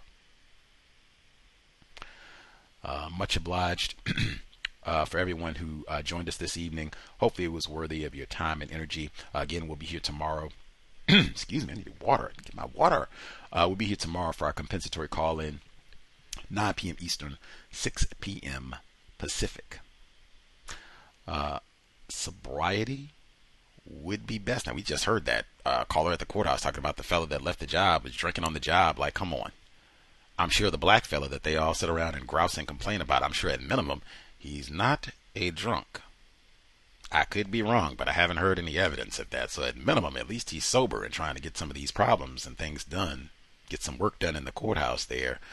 Man, Stay sober. We will need high-functioning brain computers to solve our problem. If you're out and about, you see someone being loud and hostile, exit. You do not want to be in verbal confrontations with strangers. You should be thinking this person could be armed. She could have an entire armed entourage at the ready. If you didn't leave your residence prepared to die and or kill, exit. That is the safe strategy. Way too much danger, way too much violence as we go into 2022. If you're driving, you are sober, buckled up, and you are not on the cell phone, just trying to do the small things that we can to minimize contact with race soldiers, badge or no. All that said, Creator, we ask that you help us remain patient with other black people, victims of white supremacy. We ask that you help us remain patient with ourselves. Remind us to demonstrate the highest levels of black self-respect at all times, in all places, each and every time we are in contact with another black person. It has been time.